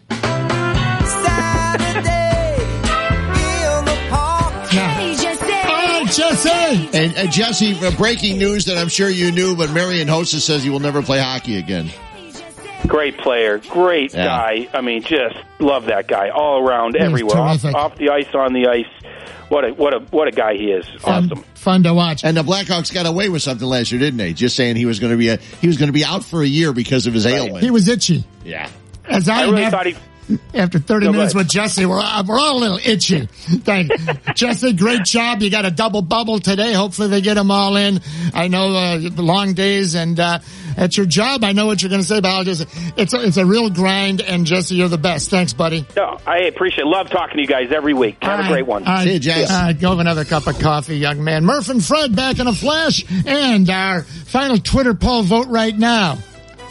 Will Rick Hahn win the Eloy for Quintana trade? Yes or no? Back in a flash, ESPN 1000.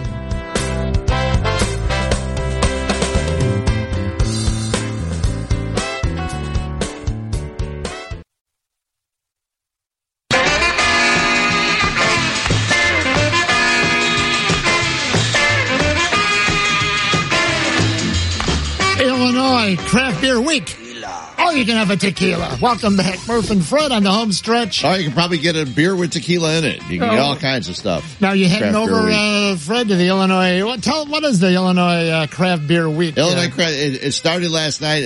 If you go to Illinois Beer @Illinois Beer on Twitter or IllinoisBeer.com, I think it is, or .org, one of the two. Cool. You can find a whole list of all of the events they have coming up, and craft beer all over for the next 10 days. It's all over all the time, and this is like time to emphasize it. And last night they had the kickoff of Illinois Craft Beer Week at the Garfield Park Conservatory. I was just telling Eric from Forbidden Root is a brewery, and I had a Key Lime New England Hazy IPA. Hazy. Very tasty. Why is it hazy? Is that after you've had 10? Yeah. No, well, you are hazy probably after. If you have 10 of anything, you're going to be hazy. But this is hazy IPAs are the new big thing. It's a New England made. 10 Green Rivers. That would be. I see. That's way too much sugar. That's exactly right. Yeah, 10 Green Rivers. Last chance to vote right now at ESPN 1000. I'll get it right. Maybe not. Will Rick Hahn, in quotes, win? I don't know why I put the quotes there. I'm trying to make it easier, I guess. Will Rick Hahn win the Eloy? I know why I don't like that phrase. That's why I put it there. We only have so many characters around here. Monday through Friday. I was going to say maybe more 9 o'clock. With the new Walk of Fame guy. More during. No, I meant the non-on-air guys. Yeah, no, I mean the on-air guys. Will Rick? No, we characters, each and every one. We love everybody. Will Rick Hahn win the Eloy Quintana trade? Yes or no? Vote right now at ESPN 1000. All right, let's see. Got a spray to all fields here, Fred. Number one. Booing. The fans booing. I remember way back when I was a kid, and that's a long time ago. They had just invented TV. Booing? They just invented booing? No, they just invented television. Okay. And I'm watching a TV. I go, look at that television. The Cubs had an outfielder named Walter Moose Morin. Yep. And anytime Moose would get hit a homer or do something, the fans, and there weren't many fans at Wrigley Field back in those days, very few fans, but they would Moose, Moose, and good old Jack Burkhouse, he'd always say, they're not booing Moose more, they're mooing him. And that was a very, a fun thing, Moose, right. And you hear that from time to time, but there were two of those reversed here in Chicago in the last week or so. Yu Darvish. Okay. And there was speculation that they skipped him a day when he came back off the DL because they didn't want the Cub fans booing him again. And Jed Hoyer said, no, we didn't do that. Well, here's what I found. I just found this the other day. A quote through the translator, through Yu's, not yours, Yu's translator. And the translation from Mr. Darvish was, after someone asked him, what about, are you upset by the booing? Right. He says, through the translator, I thought they were Ewing me. Uh-huh. All right. I don't think that's the case. Then last night, White Sox television, NBC Sports Chicago. Plus. Yeah. I get worn out just saying it. Isn't there a shorter thing we can say? What is it? NBC SCH, they call it sometimes. In the paper, like when the grid. NBC SCH. You can say that if you... No, I think I'll just stick with NBC Sports Chicago now that I think about it. So Plus. Thank you. Uh-huh. So, which we don't, EO11, Inside Radio, back room, we don't have the tape of this from the Sox game because... Right, I use a website where I can download TV on any station anytime. Okay. One of the channels that's not offered on this website is NBC Sports Chicago Plus. So I watched the first inning of the White Sox game and then I went to the Cubs. Okay. So in other words, A, people have to take my word for this, or B, maybe you heard it. So I want to tip my hat to Jason Benetti. Sometimes, the company story, the company line, sort of blurs everyone's vision, and that's fine. That's what happens in business. Mm-hmm. So between Cubs innings, I flipped back and forth, and Rain, Texas had the bags loaded. Right. And the next pitch, Sing Song Chu or Sing Hop, what's Sing who? Sin So Chu. God bless you. Achoo. Hits a grand slam, right? So he's rounding the bases, heading towards home, and Jason Benetti, this was good, Fred. At least I thought so. Says, they're booing, that's the Sox fans, they're booing the White Sox, giving up the grand slam. They're booing, not chewing. Uh-huh. Chew. Now, he could have just ignored it. Right.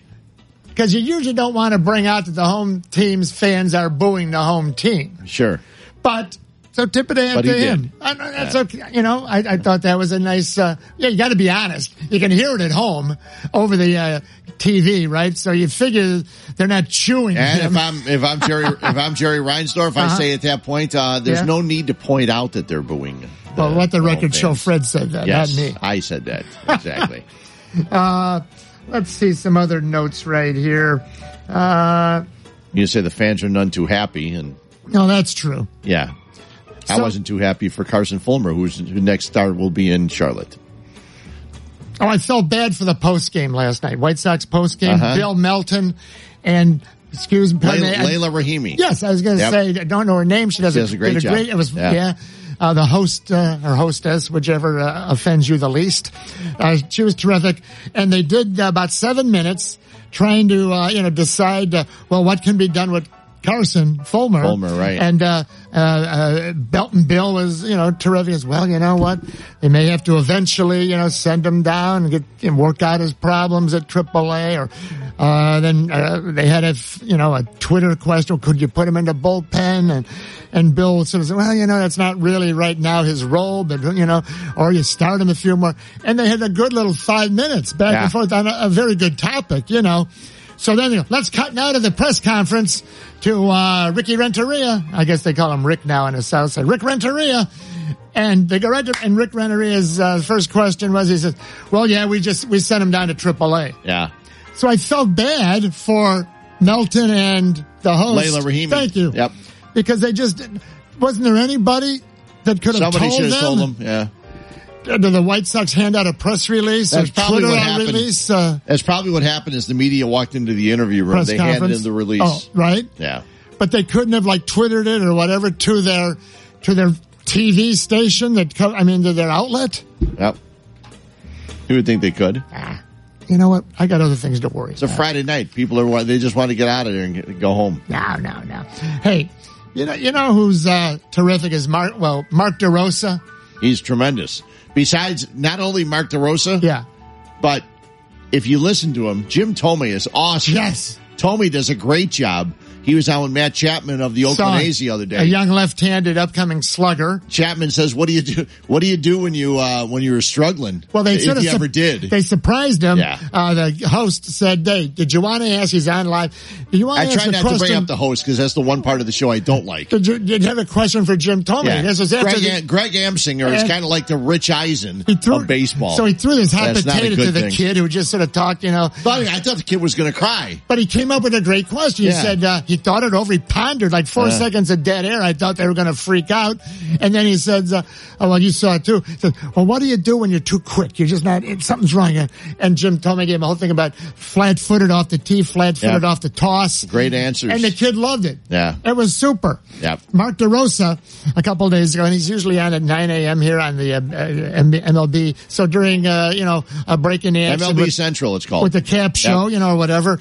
And he said, he was talking about the shoe flap, and but here's what he said. He was talking about the whatever put Robinson Cano on the 80-day. They say masking. You don't mask usually unless you're masking something. But he said, why should the Mariners be stuck with this contract? Mm-hmm. Cano's got 2, 3, 4 years left on big dough. Sure. He said, why don't? Okay, 80 days he doesn't get paid for the suspension. Then, you know what? He's a free agent. He's gone. The Mariners don't have to pay him again.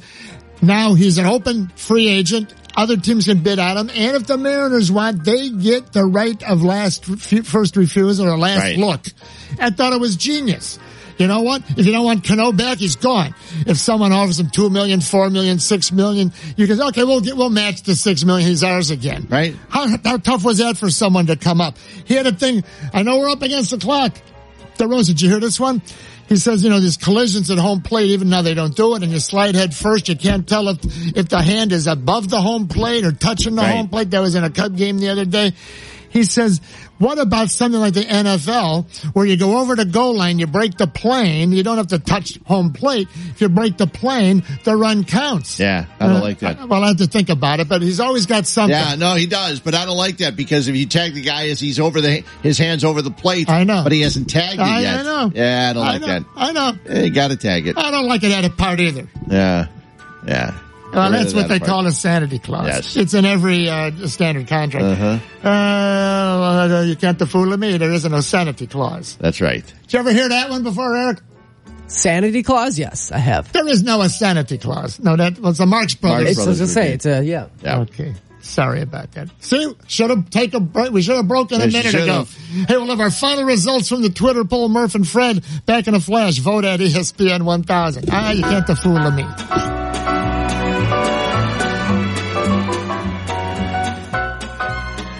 It's kind of like what Eric said earlier about Ron Santo.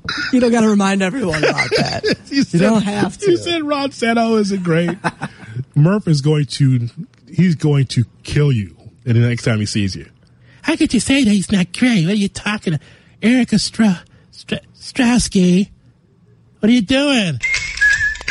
Jonathan Hood under the hood during the week. Great job, Jonathan. EO 11, we're going to hold that till next Saturday, okay? Yeah, I can take my lashings in a week. All right, I'll just say this. And Fred, I know what side you're probably on too. 9-time All-Star, 5-time Gold Glover. Of all the positions in the Hall of Fame, the fewest amount is third base. Yep. Shortstop 25, right field 25, center field 24, first base 24, left field 22. Second base has 21, catcher 18, and little old third base 17 only. Why? Because it's fielding and hitting. but we'll work on that later. Hope you've enjoyed is it the Royal Wedding free show today, Fred? Congratulations. We didn't have to mention that. And the Preakness free radio. We have the Preakness right here, 4 o'clock this afternoon here on ESPN 1000. And real quick, John DeWan, StatOfTheWeek.com, some great stuff we'll get to next week. The best on-base percentage, leadoff man in Chicago, Moncada, 369. Right behind him, Almora, 368. But what killed the Cubs early, Happ, 271, and Zobrist, 286. Real quick, EO11, what were the results of 11:30 there on our Twitter poll? All right, will Rick Hahn win the Eloy Quintana trade? 78% said yes. Oh, Rick Hahn getting the votes right now. 11 o'clock, Machado trade rumors. What was the answer? 48% believe that it's a long shot. Bulls tank job. What'd the fans say? Was it not worth the effort? Could have been a better effort or great strategy? 68% said it could have been better. Deserves to have their Bears uniform number retired. Hampton, Richard Dent, Urlacher, Mike Singletary. 56% say Urlacher. Yeah, but George McCaskey said no more to retire. Who's having a better year? Oh, this was a good one. Jim Deshaies or Steve Stone? 63% says Jim Deshaies. Wow. Let's get him on soon, Deshaies. He does a good job. And what do the Cubs need more? Hitting, runs scored, or pitching, starting pitching? 60 to 40%. 60% says starting pitching. You're all wrong. At all of them. Each and every one of them. Retire number 76 if you're ever going to retire another number. McMichael. Yep. Mongo. Want to thank all. At least they invited him up to Hallis Hall to talk to the rookies. All our guests today. Jesse Rogers, talking from the park. It's Saturday, of course. And want to thank our good buddy Mark Potash at the Sun-Times. Great job. Thanks, Marcus. And Eric Ostrowski, all of his help as always. He'll be here with me tomorrow along with Chris Black and Adam Abdallah will be here 9 till noon. And we'll be talking NBA because the Celtics can go up 3-0. Please go up 3-0. Get LeBron out of the playoffs. Yeah, that was me that said it. Murph and Fred saying thanks for listening. Thanks for calling. See you later, everybody.